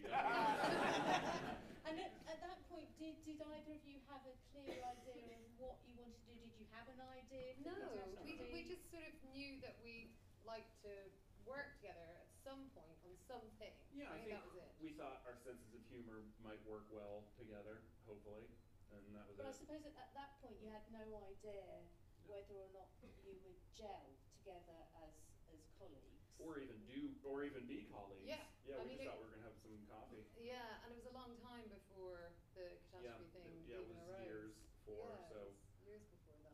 So like Sharon might come over and work on a pilot in the U.S. or something, and we'd hang out, or I'd come and do stand up in London, and then we'd hang out, and then after a while, yeah. And so how did the idea of catastrophe sort of start fermenting? Where did it come from? I mean, since this is BFI, and some of you ostensibly work in this industry, might as well tell you exactly. I was doing stand up in London, and my manager said, hey, do you want to write a pilot for the BBC? And I was like, yes, of course. I'd never dared to think that, but I was like, yeah, of course. And so, but I wanted to be good, so I said, hey, Sharon, let's write a pilot together. And so we did, and then we gave it to BBC, and they said, this is great, we don't want to make it. So then we brought it to Channel 4, and they were like, yeah, we'll give it a shot. And so, yeah, we knew we wanted to do a husband and wife. Kudos to Channel 4 for being like, maybe we should show how they met, because we totally just started in the middle. Yeah. Did the BBC ever give you a reason as to why they didn't want I think to? it was... Yeah, so this is No, I don't know. X Factor. They've been lovely about it, you know. They've but said maybe it wasn't the right thing for their channel. I can't remember. I mean, it got a lot better from that original script. I would have to Absolutely. say. Yeah, Channel 4 deserves a lot of credit for helping shape it into what it became. And I think, I mean, great networks, which the BBC obviously is, you know, make horrible mistakes. It is so odd to me. It's kind of like I can imagine there was a commissioner who went, no, we've had husband and wives. I think it could have been something like that. Yeah, I mean, it was a small idea. It seemed like a small idea. Yeah. So like, when you started working together, did you have conditions of working each other? Like, I don't know, you're not allowed to shave your legs at his desk or something. We did. Well, we started off with no conditions. We just sort of trial and error, wasn't it? Pretty much. Just sitting together and yakking and writing some stuff down. But then when we got into when we were full steam ahead, we did have, you know, the weird day when you The laptop thing? Yeah. some distance into writing series 1, Sharon just like blurted out in the middle of the day like, I have to be the one with the laptop, I can't think if my fingers aren't moving. She was like, can you think if your fingers aren't moving? And I was like, I think so. And so from that moment forward, Sharon just had to be the scribe, and I just stood over her shoulder to make sure that she would write the things I said. Because I'm interested in how this works, because I've always written on my own. But you're sort of a serial collaborator. I am not all the time, but usually I prefer it. Yeah. And do you find that your process changes with each person you collaborate with, or do you keep the same mechanisms in place? I mean, generally it's the same mechanism. Not with Dennis. When I write with Dennis Kelly, he's the... Yeah, you wrote Pulling with him. Yeah. So he was the keyboard keeper. But, I mean, generally it's just... I think the thing with Rob is he doesn't always know when amazing stuff is coming out of his mouth. And so if he's in front of the keyboard, if he's on the keyboard, you wouldn't always know to... So, like, I think I just sort of immediately just start writing it down, you know. I mean, that's, I think, So how it sort of works. how does it work? Do you obviously you sit down and map out what's going to happen in an episode, or We write really, first? really detailed outline. Yeah, we outline like crazy people, write terrible first drafts, and then rewrite and rewrite and rewrite and rewrite. Yeah. Shall I tell you an amazing thing? I was once having a conversation with the late great Caroline Aherne, and she told me that she and Henry Normal of Royal Family, they only ever wrote one draft of the script, and that was it. Can you even imagine such a thing? I know. I think it was because they wouldn't take notes. It was just, no, that's the script. And We love a note. I love notes. Yeah. I love notes too. Let some oxygen I into live the. for notes. If we send in a draft of anything and don't get notes back, we're just instantly suspicious. Yeah, like either the person who is stupid or lazy. Like my attitude's always been get it down, get it done. First draft of anything, but whatever it is, and then the work starts. I always think. What do you do? Completely the same, but it didn't used to be like that. I used to really beat myself up if good stuff wasn't coming out, and now I think it really is the best way to just get it down. And how do you do it? Do you sort of chat the scene through amongst yourselves? Do you start sort of getting in character? And Yeah, well, I mean, don't know, is it getting in character? Cause Not really, because I mean, anyway. we're Sharon and Rob, but we're all I'm as much Sharon as I am Rob, the character, not Sharon Horgan. And then we're also just as much like Chris and Fran and little Jeffrey and everybody. Yeah, we do all the voices. I mean, it's pretty great. We should Yeah. hear. You should hear Rob doing my mum. It doesn't sound anything like Mrs. Doubtfire at all. But yeah, we definitely say everything out loud a lot. Because one thing we really try to do is not have anybody sound like clever or written. So we make sure to say things out loud, then transcribe, then read it out loud 100 times, so that it doesn't sound like, you know, some smart, clever writer wrote it. Because we hate stuff like that. No, I think they are amazing, amazing scripts for exactly that reason. Actually, is that you never, when you're watching it, you never think, oh, I can see the script on the page, which I always think sometimes you cancel that, but it's so. I think that's the natural, difference. isn't it? When you're writing on your own, you can't really do that, you know, unless you're insane. Yeah. So when we read it out so much, we can sort of hear when it sounds like not real. Yeah. And Catastrophe, I so loved watching all 3 series back to back 2 days ago in preparation for this. And also, I really recommend it because you suddenly get a sense of it's a work of art in a whole rather than just individual episodes, and it really and for that I don't even think it's a sitcom. Do you think it's a sitcom? I mean, it is. Yeah. But the reason I say that is because like in old, there's that golden rule of sitcoms that characters are never allowed to change. They don't change or learn anything. Yeah. I mean, we think it's really important that we know what our series is about, what the sort of pieces of our series is. You know, we really need to know that what's going on over the whole thing, and the more we sort of rewrite individual episodes, the more we kind of figure out what that is. So like individual standalone episodes are really important to us, but the journey of those characters, and like there's so much good TV on, like what is it that's going to make an audience come back and want to watch more? I mean, yeah, great if it's funny, but don't you want to know what happened to those guys along the line? It's just so beautiful. It's sort of like a weird combination of a really super uplifting story of 2 people who just stick with each other through thick and thin, and a really mildly terrifying documentary, maybe by David Attenborough, about the secret life of heterosexuals. That's sort of where you're just watching. You know, like when the baby turtles are trying to make it to the sun, and you go, no, save the baby. No, the seagulls are going to take the baby turtles. Is that sort of what you set out to do? Absolutely, exactly that. I think we set out to make it as real as possible. You know, we didn't want to have any. While we sort of, it's really important to us that it's funny, and it is a sitcom to us. We didn't want to feel like any of the problems or the story ideas were sitcom tropes. We wanted them to be real stories that happen to real people. And I loved how your character in particular, Rob, has completely changed in a sense. Like from series 1 and 2, you were so good that you were almost like a reincarnation of a guide dog. And then sort of series 3 was quite dark and sad, and you dealt with really, you know, full on the nose subjects. And then that amazing end of series 3. And so where's he gonna go now in series 4?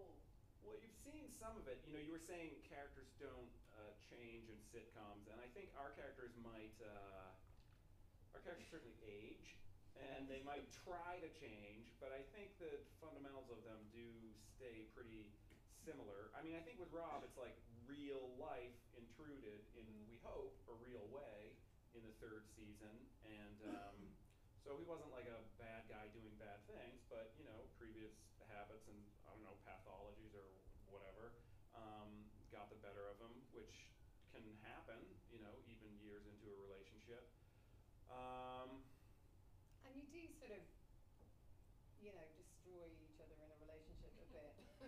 You know, I mean, you rub off on each other. I think it's genius the way you flip the dynamic between the 2 characters over the course of the series. There can't be one baddie or one goodie. You've got to be on both their sides, or angry at one and you know, not with the other. You've got to. But yet you love them both equally at the same time. It's amazing. Well, thanks. Yeah, I mean that's the goal. You know, I don't know how the show would work with the 2 of them not together. or having a good time. I mean, even when things are really shit, they have a good time, and it's the same in any relationship. Like when they're sparring, when Rob sips the yogurt there, like Yes. they're yelling at each other, but they're Yeah. having fun, you know? It's that incredible tenderness in the middle of Yeah. dreadful domestic spats, isn't it? It's brilliant. And you draw a lot on your own experiences, don't you, from your own life? We do. We've done it less as the series has gone on, though. Is that because you get into trouble? No, I think it's just the characters take on their own lives without wanting to sound too wankery. I mean, they do. We know more about those characters now, just like we know more about Chris and Fran, and you know.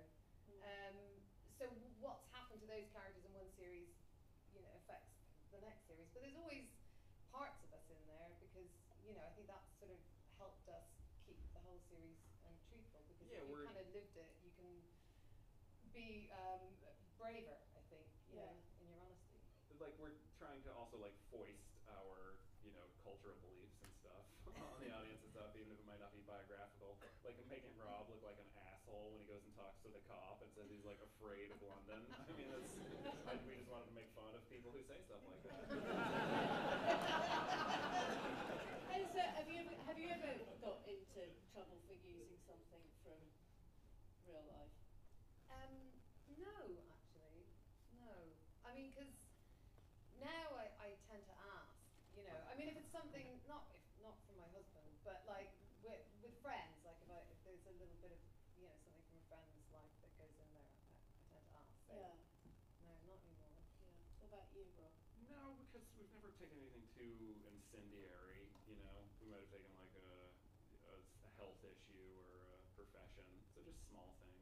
Yeah. I mean, no, I haven't gotten into trouble. I've got a question about Series 2, Episode 1. It's quite specific, and I want to know whether you killed Mabel the dog because you couldn't stand the animal handler. Oh, she was an asshole. Yeah.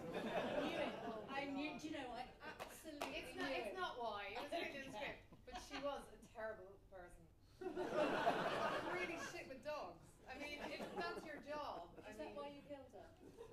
No, but it was handy. Twice. That's what we were only going to kill one dog, but when she was such an asshole, we killed two of her dogs. I once did an episode of Jonathan Creek with Caroline Quentin, and the animal handler there kept coming up to Caroline Quentin and going, "Please, will you hold my owl?" And that wasn't a euphemism. There literally was an owl in a box, and she held it, and the talons went straight in. Like she had to have tetanus. Animal handlers. It's animal handlers. Also, how did Frankie not age at all between the end Now of there's a mystery. 2 and 3? Were you giving him? We think the breath parents suppression bind them. drugs? We think they bind them in some way. Yeah, some sort of special low oxygen. We just got lucky. We just looked at just kept him straight. because our baby Muirin has changed every series. Muirins are always different. I think he just might have been like cooked enough or developed enough as a little human body. And we do camera tricks and stuff to make him look small. You know? Were 2 and 3 filmed consecutively, or was there? Oh no, a gap? 1 and 2 sure were. Oh, 1 and 2 2 and 3 had a little bit of time between them. Yeah. How was that filming 2 series back to back? A bad idea. Killer, yeah. Shouldn't have done it. And wait, I mean, personally, anyway, just our health. wait, were you writing up to the wire? Oh yeah, we were writing 2 while we were editing 1. Yeah. Blah. And is it really true that this is the last series? I mean, for now. Yeah. For now, you And know. is that your it's devastating. Is that your decision, or? Yeah, It's ours. It's ours. We, you know, we've been doing it for 5 years, and we've made 4 series that we love. Yeah, we were very proud of it. We made exactly what we wanted to make, for better or for worse. And, you know, we just wouldn't want to have to struggle to come up with storylines or not, you know. Like we've said what we want to say about, you know, I was going to say young families. Young kids in families? I don't know, just because I'm not, you know, that young. But, yeah, I mean, like, about this era. I think, and then also if we were going to like reboot they're rebooting all these shows in America now where they come back, and nobody wants to see those ones. So we figure if we stop now, then maybe people want us back when we're older.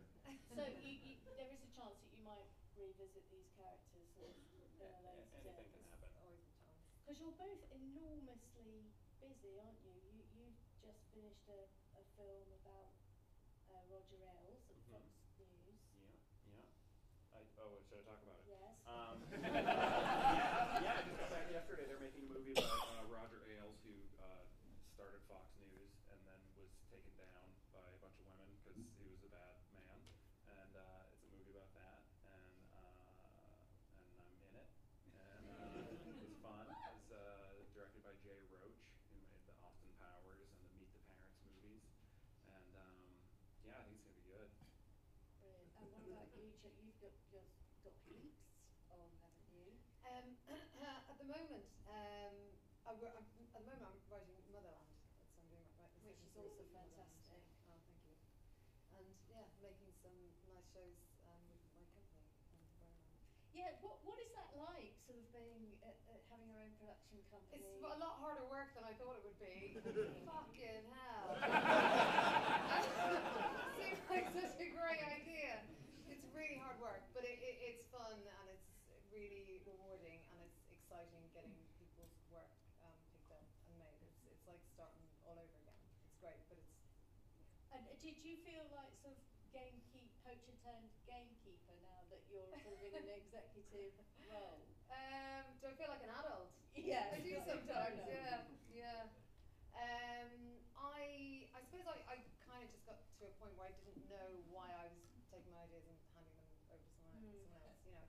You know, I'd learned enough over the years to feel like I could maybe do it myself if I had the right partner, and then I found Clelia Medford. And do you both feel like you have more creative freedom now because of the success of Catastrophe? Has it opened doors? Is it still the same old grind? I think we are the kind of assholes who would always have creative freedom because I don't, you know what I mean? I think we've always sort of just wanted to make things we want to make.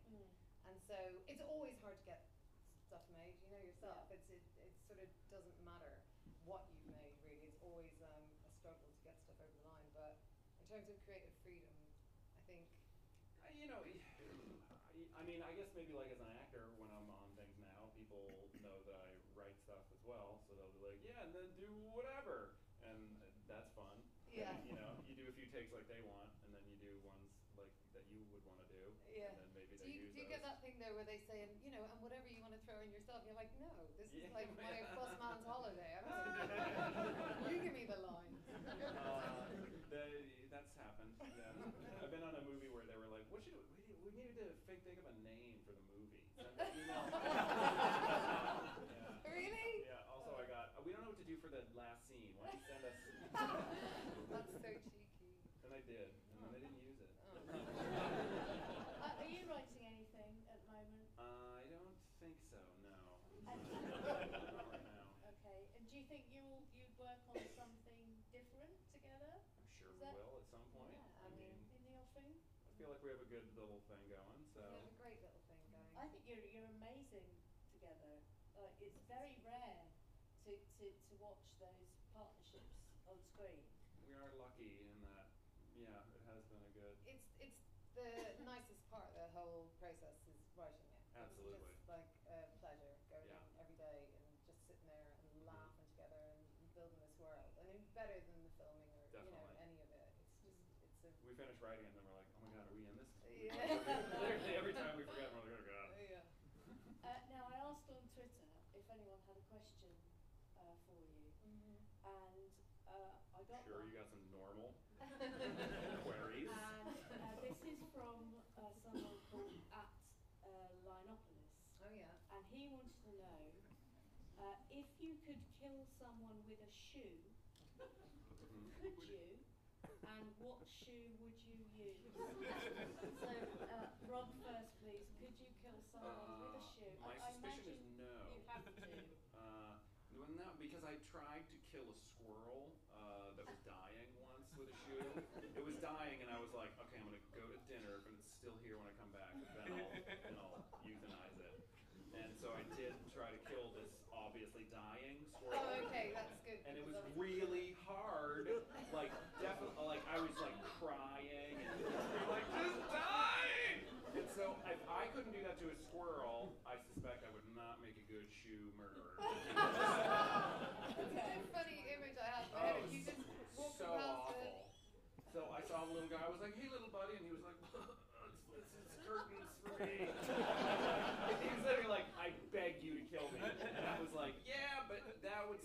that would suck for me. And he was like, please. And I was like, I'll be back in 1 hour. And he was like, come on.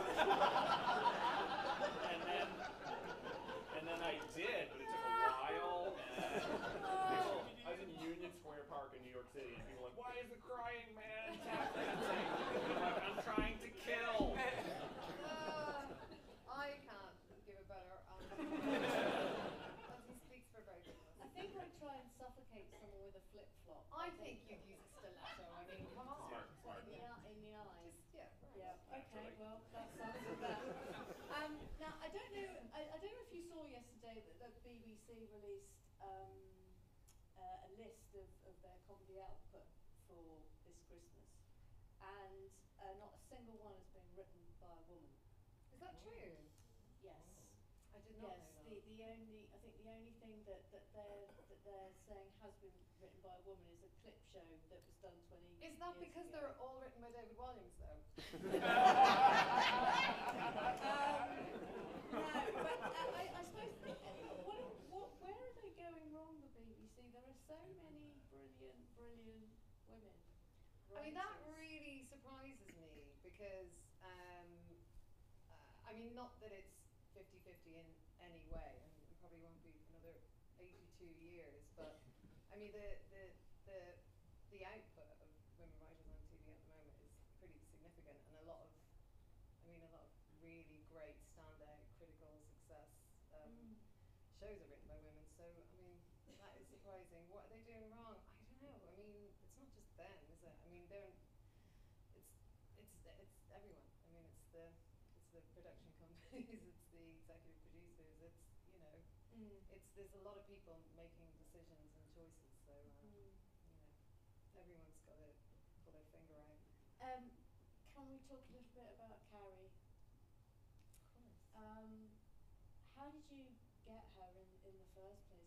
That was such an incredible piece of casting. Yeah. We were at an award. What was the award show?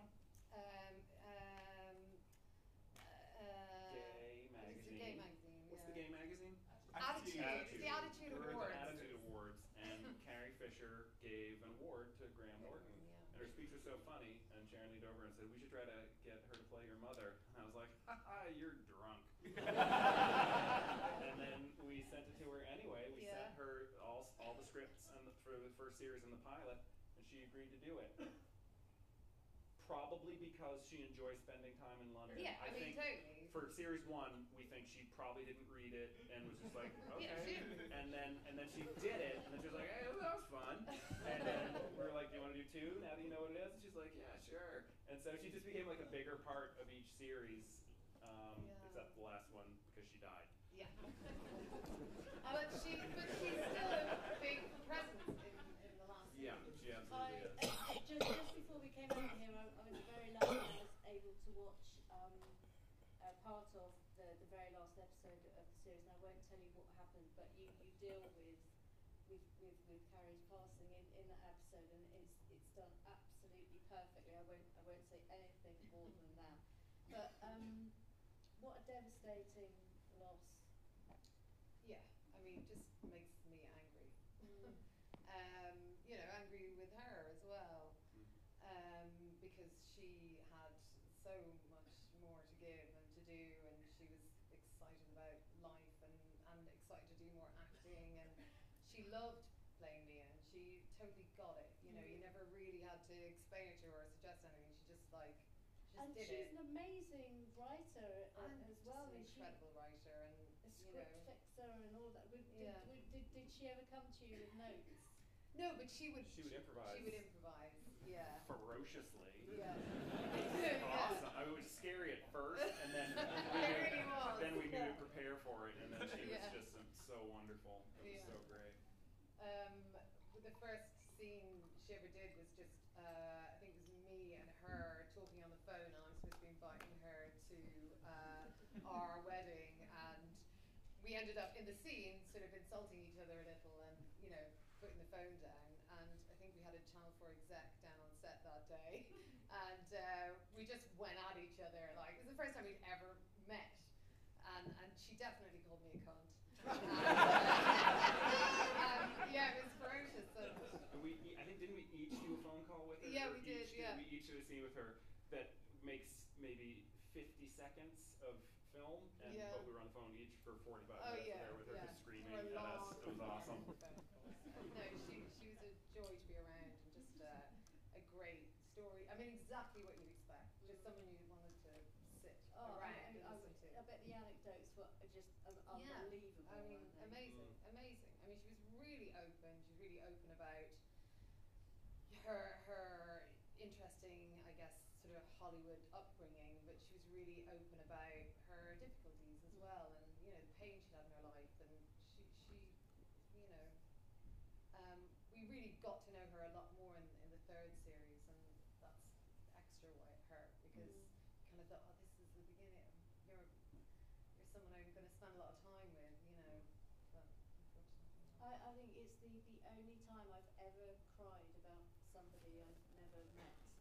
When I found out that she was dying, she enormous part of my childhood, and just a wonderful comedic voice. Right, I'm going to ask the audience now if they have a question. Yes, lady in the middle. I think they'll bring you a microphone. Hello. Could you tell us a bit about Series 4 and kind of, you said that they each have a theme, so what's the theme of Series 4? Well, I mean, I guess the end of Series 3, they'd sort of made this decision that they didn't work without each other. And then we sort of, that no matter what happened, they were going to be together. And then we had Rob reveal that he was secretly drinking and, almost killed them sort of thing. So then we were like, oh shit, how do we deal with that? Well, they've got to stay together. So in Series 4, it's kind of, I guess it's about that. It's about the sort of struggle of staying together when there's no other option, really. But yeah, I mean, they both fucked up, and they're both just, I guess, still trying to stay in love. Yeah, it's almost like at the end of Series 3, there's like they've realized oh, this is our pile of garbage. And now in 4, they're trying to weave it into a tapestry that they can use as a blanket. I mean, I kind of mean that though. They love each other, and it's about enduring love, but real love and love that takes work, which I'm pretty sure it all does, as far as I can tell. So, yeah. Do you try and wrap it up at the end? Because in your head, it might be the last series. Yeah. I mean, we didn't kill them or anything. But yeah, we give it an ending. We give it. The ending to this one, there are similarities between the differences in 1, 2, and 3, and I think the ending to this one is quite different from those. Oh, brilliant cliffhangers! Every series, I've really enjoyed that when I was watching them back to back. Yes, gentleman down the front here.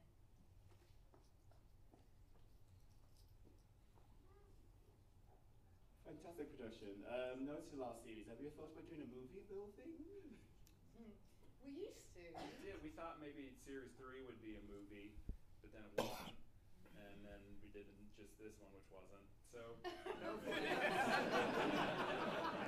all finished. I'm saying, what's funny though? I mean, just because for those of you who work in film and TV and stuff, we have tried to think in the US people watch it one episode at a time. In the UK people watch it one episode at a time, but in the US people watch it in one fell swoop, and it is roughly the length of a film. So we do conceive of each series kind of like a movie, perhaps more than other TV shows might. So yeah, just you make it into a movie.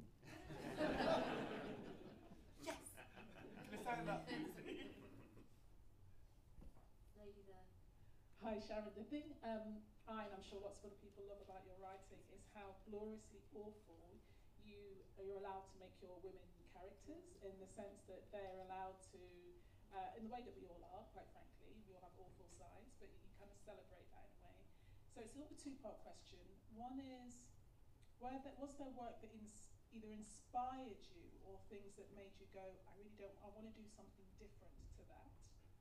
So things that inspired you or you were moving away. The second part Force, which is the glorious show that you wrote with Thomas Hayden Church and Sarah Jessica Parker.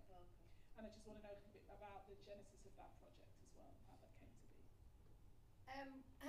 What I was inspired by, I don't know. I mean, I loved Roseanne back in the day. I just thought she was a great lead female character, and in a way, her gender didn't matter at all.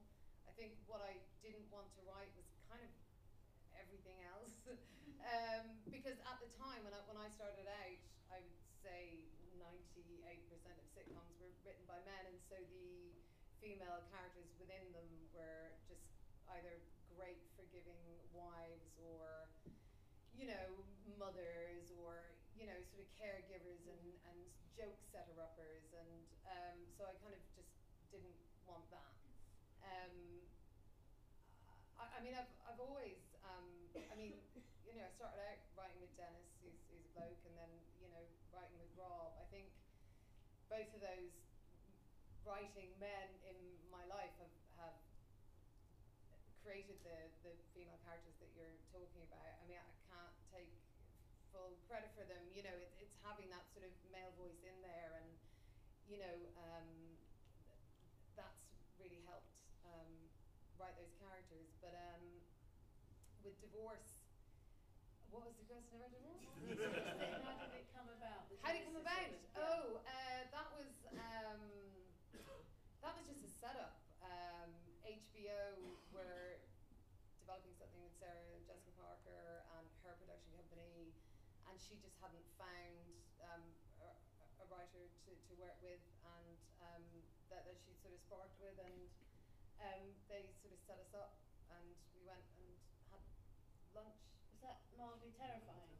Yeah, it was. I was just really worried about what to wear. That was it. Like, I didn't come with any ideas or anything, but I was like,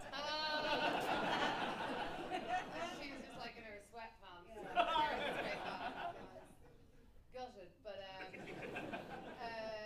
no, she wanted to write about a long-term relationship, and that's what she was interested in, and I just had to go off and think of something, and that afternoon, just around my friend's house, I just thought I wanted to write about a divorce, because I felt that that whole world and the sort of industry that surrounds divorce would be a world that would provide a lot of story, and yeah, I did. I don't think you should underestimate what Catastrophe has done actually in the comedy landscape, because I genuinely think if we hadn't had Catastrophe and the raw, honest female characters that you have both written, we wouldn't have Phoebe Waller-Bridge and we wouldn't have Michaela Cole, because those people would not have been allowed to have those projects. I absolutely believe that. I think we would have those ladies. Yeah, I mean, they are powerhouse undeniable women. Yeah. They would have made it happen. But you set the path, and you showed that shows like this have an audience and that people will watch them. Oh, well, thank you. I mean, thanks. Well, if that's true, I mean, I'm glad, because then I get to watch those shows. Yeah, I absolutely believe that. Next question. Yes, the gentleman at the back there. One of the things I love most about Catastrophe is the sex. Who was the first one to realise and broach the need to be so honest and graphic with your sex scenes? That must have been a co-production. I think it was like, I think we both wanted it to be like, oh Christ. Yeah. We didn't want the sex to ever look pretty. Like, Sex never looks pretty. We just wanted it to look pretty real and rank. Yeah. Yeah, we wanted you to be like, oh, hey, oh. It's quite funny though how season by season there's been less and less sex, because the couple have been together longer and longer. I think that's it. Yeah. Actually. It's not that sexy. A lot of it's up against walls and stuff. pretty hard to watch. A lot of it. There was some, yes, gentleman there. Hi guys, just wanted to base this. I might be wrong here, but I think I've seen in interviews before that you've said that there's not a lot of improv on the show. But basing this on the physical comedy between Douglas and Fran in the first episode, is there ever does the supporting cast bring anything that you can't even picture on paper? I'm so glad everyone gets to see his face on big Oh. screen. I've never seen anything move that fast. Well, you know, all the actors involved in the show have been amazing from day one. We really, really lucked out with our cast, and they always bring something to it that we're not expecting, but they do not improvise. Yeah, except for Carrie Fisher.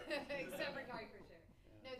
No, I would say that Douglas and Francine had a lot to do with the pervert who's our director, Jim O'Hanlon, baby. He just got right in there. Yeah, I don't know. I don't know how it happened. I'm just so glad that it did happen. Yeah, and let's properly recognize Jim O'Hanlon right here. Jim, will you stand up, please, so people can look here? Amazing job. Thank you so much, Jim. He directed all of Series 4, every single episode, yes. And is Toby here? Did Toby? Okay. Hey, there's Toby Welch, our producer. Yeah. Amazing job, guys. Yeah.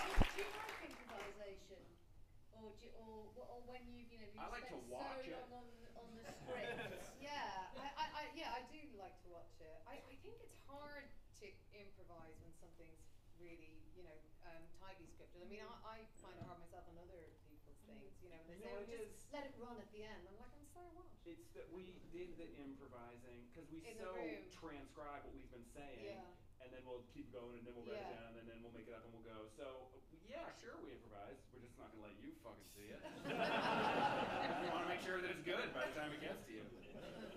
That you're not are you precious about your scripts once Big they assholes. are? We're super nice and Yeah. pleasant to work with. I'm told, but I mean, when it comes to that, awful. no, we don't. We're like, I mean, Because you're executive producers as well, aren't you? Oh yeah. Yeah. Do you ever lose your shit? You really lose it. I got upset on set one time because I bumped into a stunt woman and she fell over and she was like kind of old. Because we had to have an old. What's that? She was a stunt woman. I know, but so it was like punch her again, and so you haven't seen it yet. It wasn't in this episode, but I remember yelling, being like, "I don't want to hurt old women," and so then we made sure that I wouldn't hurt her again. And I was just yelling because I was angry at myself, I think. I definitely get a bit touchy because it's a tricky thing to do. It's a tricky thing to write something and to be thinking about everything, because if you care about it, you think about everything, and then concentrate what we turn up on set. We barely learn our lines, really. I mean, the night before, because we've been thinking about everything else. So sometimes I get frustrated with myself if I feel like I'm not bringing it, or if I, The worst thing I ever saw Sharon do, I think it might have been on Series 2, I'm sure you might not remember this, and then a big actor on the show, like who's in a lot of things, came in, and he'd been in another thing where they had dyed his hair, and so it was a little different color than than we were used to, and you came in and you were like, all right. Okay. And I was like,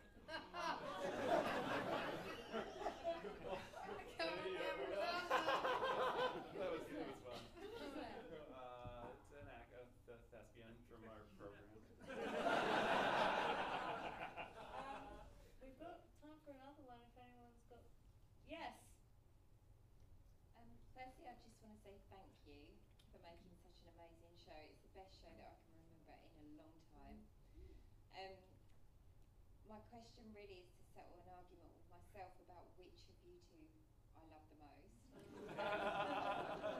Basically, when Sharon kicks Rob out and they're coming up with the email addresses for each other, which one of you decided that the email address for Rob would be Fat Idiot at Bad Records?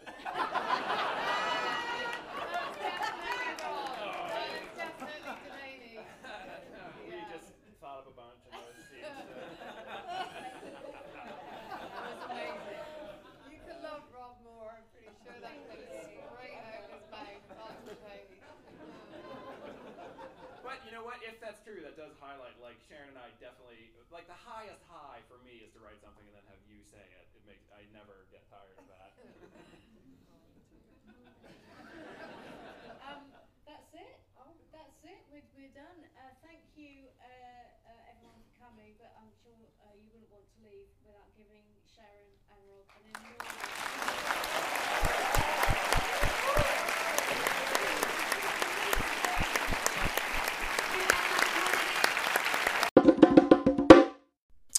Okay, so the first book I read this week is I actually went back to something that I've read before. Just because I just didn't know what to read. So I figured, you know what I mean, I'll go back to something, reset, and go from there. So I picked up Max Barry's Jennifer Government. And yeah, this is what it's about. In Max Barry's twisted, hilarious, and terrifying vision of the near future, the world is run by giant corporations, and employees take the last names of the companies they work for. It's globalized, ultra-capitalist, free market paradise. Hack Nike is a lowly merchandising officer who's not very good at negotiating his salary. So when John Nike and John Nike, executives from the promised land of marketing, offer him a contract, he signs without reading it. Unfortunately, Hack's new contract involves shooting teenagers to build up street cred for Nike's new line of 2,500 trainers. Hack goes to the police, but they assume that he's asking for a subcontracting deal and lease the assassination to the more experienced NRA. Enter Jennifer Government, a tough-talking agent with a barcode tattoo under her eye and a personal problem with John Nike, the boss of the other John Nike, and a gun. Hack is about to find out what it really means to mess with market forces. Like, I remember when I first read this, that I was like, oh shit, yeah, that's kind of crazy, because the book is kind of looking at the way people perceive things, and it's that situation where, like, people let others tell them what they should be doing, you know, what is cool, like what they need in their lives. And so Max kind of took that to this crazy level. And we've seen kind of other people like look at this a similar kind of thing. Like there was that really good episode in season, I think 4 of Black Mirror, where, you know, everyone's rushing to get likes, and you know, it's like we've all got a kind of Uber rating, as it were, and you're kind of running on a Facebook kind of situation. So you know, these are all kind of similar things. And yeah, so the book was kind of looking at things like that. You know, and so we no longer really have our own personalities. That's why when you're working for a company, your surname is now that company name, because that's you. You are now that identity. That's who you are. So I always thought that was like a very interesting viewpoint and topic. I think the second time around, though, I'm really focusing on the story itself and a lot of the mechanisms within the story that are kind of driving it. And there are definitely things where you are like, but there are other options, and I'm not really convinced on the reasoning of that character doing that thing, you know? Like, there's points with Billy NRA, and there's situations where he could just tell people, but instead he does these other things, and it's just like, but why? Because essentially he's a bit of a coward, so why would he go that route when the easiest, safest thing is to do A? But he jumps to do D. So there's these kind of bits in the story that I've kind of, you know what I mean? I think, okay, you know what I mean? I'm not sure how we got to this point. But the framework of the story, I definitely like. I like that idea. This kind of uber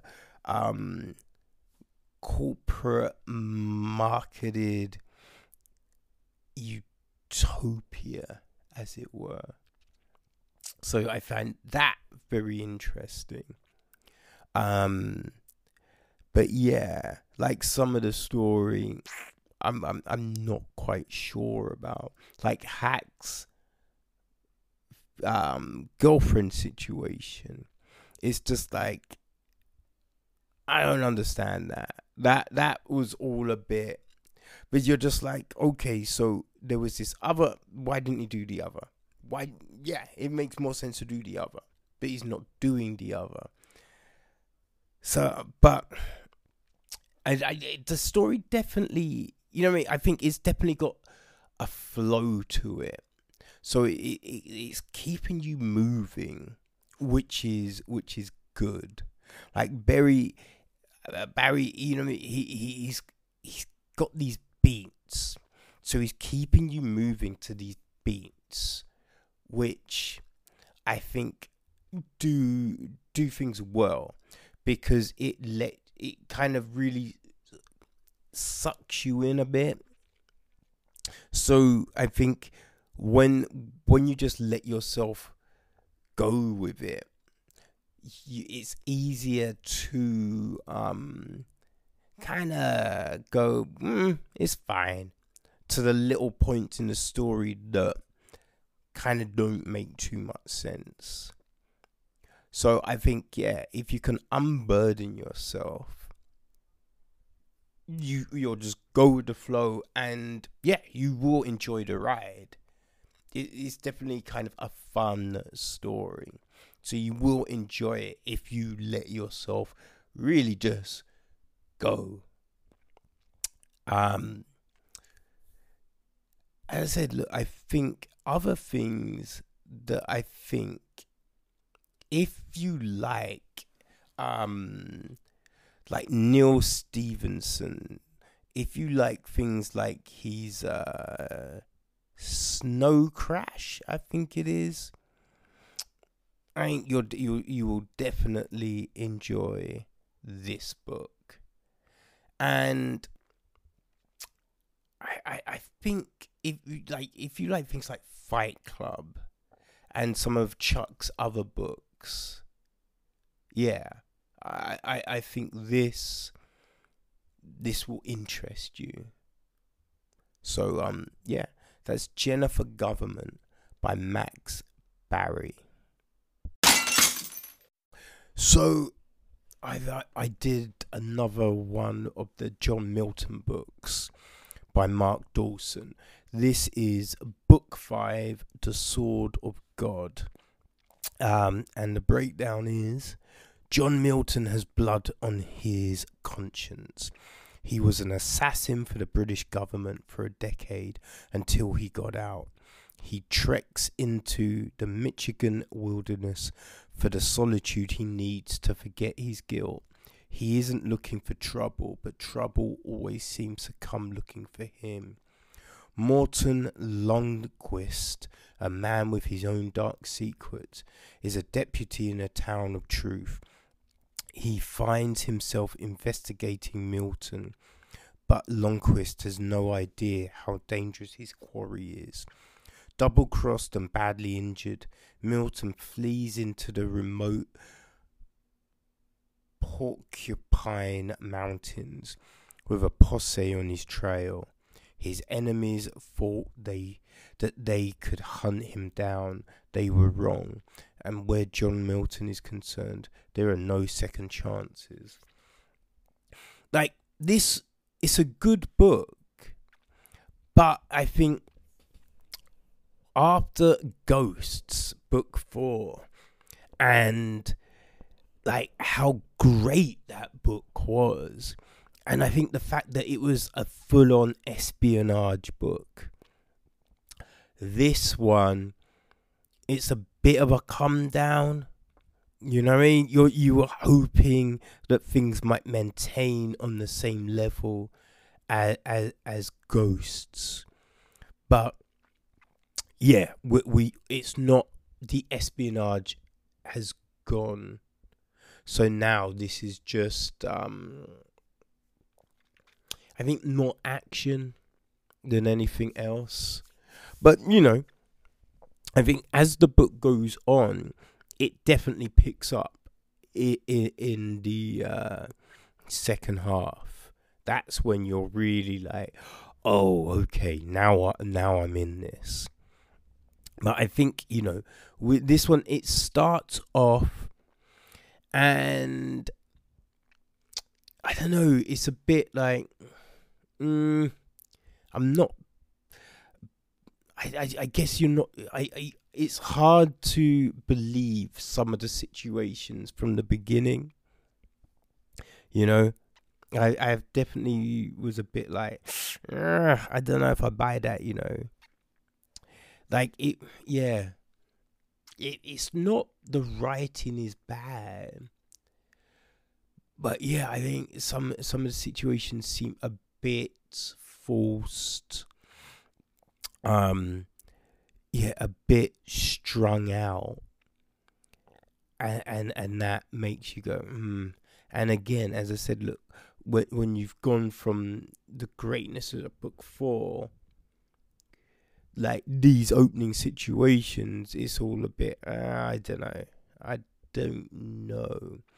And then I think, as I said, look, the second half is when it really steps up and you're really into it. But some of the conceits are a bit like, wait, what's he stepped into? Wait, this is all really? And so you're like, I don't know. That seems a little far-fetched. But then we get into some Bear Grylls kind of crazy-ass situation. And that is like, okay, I need to know how the fuck this plays out now, because this is insane. And that's great. You know, you're really locked in now. You're really kind of, ooh, yeah, you've sold me on this story. Definitely sold me on the story. The end's a bit strange, because you kind of feel that something might happen, and you're like, well, why would they not? I don't know why. Yeah. And so yeah, the end, I don't know, has you wondering, I guess, a little bit. But yeah, I said, look, it is a fun book.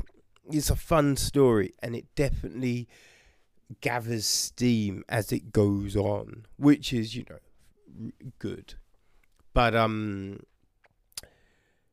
yeah, I think it's going to be interesting to see what happens now. Like, you know, how these books proceed going forward. So, but look, if you have liked the series so far, definitely still pick this book up. You know, it's not espionage. It's not like a Le Carre book, but it's still a fun, action-packed adventure. So yeah, stick with the series. It's another fun one. Okay, people. So just a little bit of news as we go out, and yeah, it's been talked about for a while, but I couldn't do it last week because yeah, things are crazy. But Netflix cancelled Daredevil, which people are losing their minds over this shit, but it makes complete and utter sense. Disney are launching their own service, so Netflix, they're thinking like, why are we making their programs when they are trying to cut into our fucking business? So of course they're gonna cancel the shows. So Fist went, Cage went, and you could, but see, the thing is, you could have made an argument for them keeping Daredevil because it's so popular, but then on the other hand, competition. So yeah, they'll let it go, but this doesn't stop Marvel from relaunching and doing something with that series. It doesn't stop these characters now appearing in some of the films. Because that was the problem. Because of the TV shows and the way it was, that schedule's running and it's quicker than the films, it was harder to put these characters into the films. So now, they could be in the films. So there is plenty of options. These characters are not dead. People talk like, oh no, it's the end. No, it's not the end. These characters aren't dead. Like, look at comic books. How many times has a series been cancelled or ended? Then it gets relaunched with a new number one. So think of it like that. These shows will be relaunched in some form, some iteration, and it's a new number one. So yes, you're gonna see it happen with the rest of them. So once Jessica Jones season 3, that will launch, and probably a week, 2 weeks later, it will get cancelled. The same with Punisher season 2. You know what I mean? And it's just business. It's just business, people. So don't lose your shit. Don't freak out. You know, this is like, if you didn't see the writing on the wall, then you're an idiot. You know what I mean? You're a straight up idiot. But on other news, so it looks like veteran actor Nick Nolte has signed on to star in The Mandalorian. One of the live action Star Wars series that will be coming to Disney Plus. So that's pretty, you know what I mean? That's pretty big. He joins Pedro Pascal and Gina Carano as like big actors coming to the series. So of course, there's no talk about his character, what he's gonna be doing. But it's interesting, man. It's interesting. So remember, like, the story is set after the fall of the Empire, but before the First Order come into play. So it's a lone gunfighter on the outer reaches of the galaxy. So there is crazy scope for stories. So it's going to be interesting to see what these actors, actresses, you know, how they fit into all of this. But yeah, it's sounding like it's gonna be fun. Okay, so the Jean-Luc Picard series that CBS kind of announced a little while back. So it's been, they've scheduled it for the end of 2019. So yeah, that's I mean, that's some big news. It's interesting. The executive producer, Alex Kurtzman, he's kind of talked about it as well recently. He said recently about, you know, what the difference between that and some of the other shows is.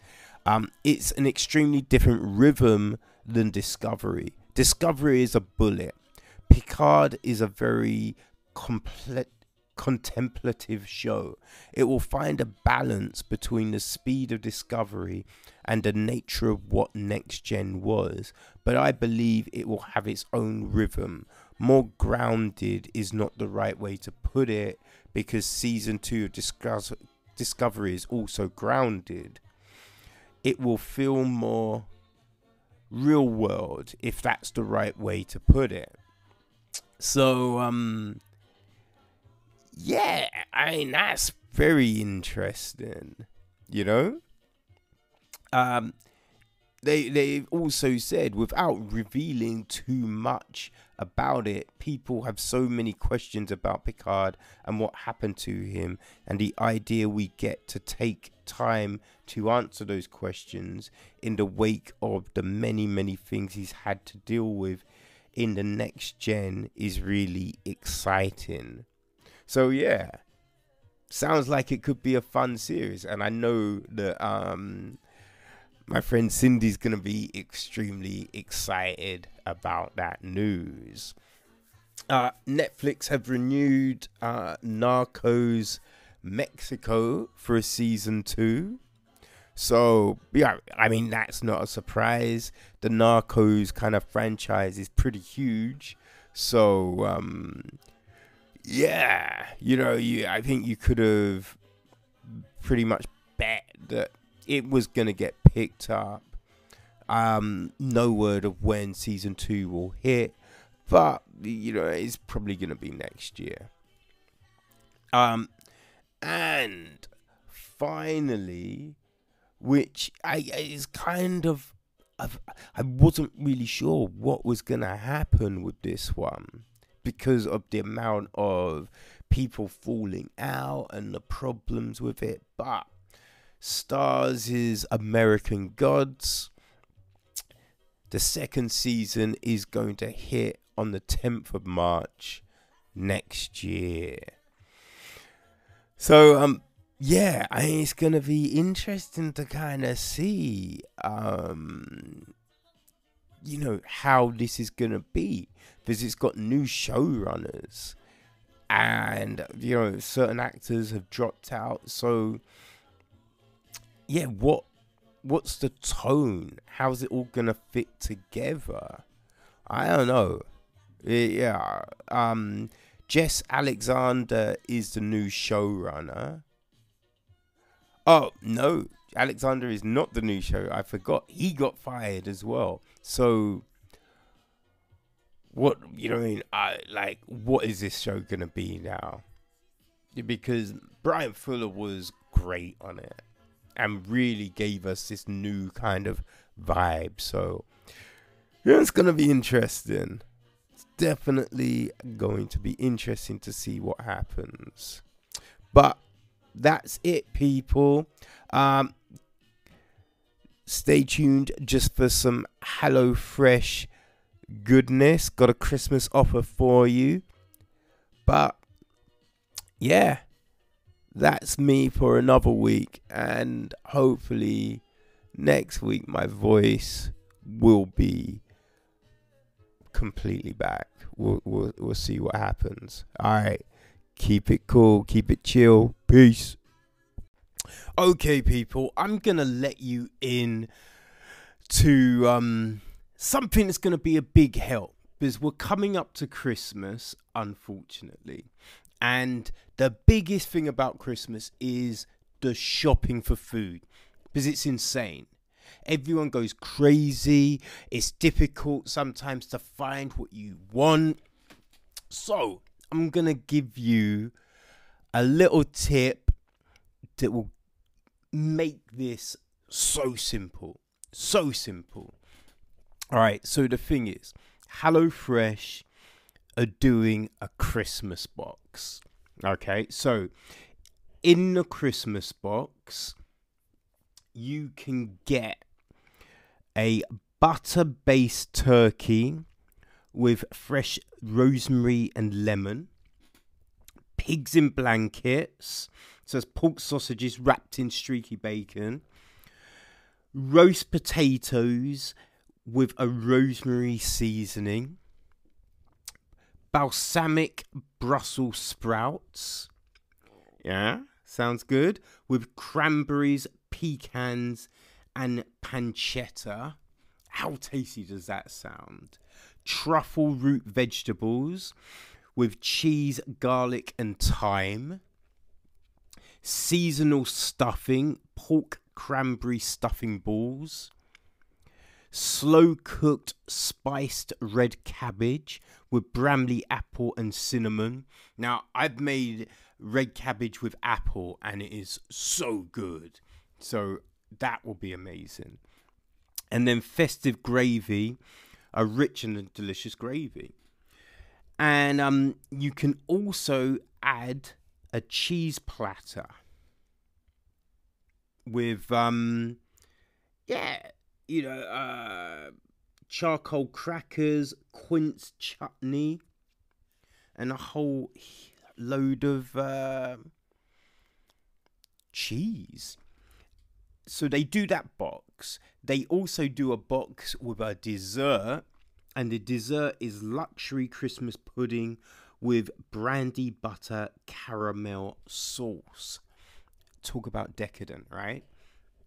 And the box comes in 4 different sizes. So you can get it for 4 people, 6 people, 8 people, or 10 people, which is pretty damn good. All right, so I'll give you the figures too, man. So for 4 people, it works out $19.99 per person. For 6 people, it's £16.66 per person. For 8, it's £15.62 per person. And for 10, it's £14.49 per person. So that really makes Christmas meal really affordable. But I'm going to give you a code that will give you 10% off that box.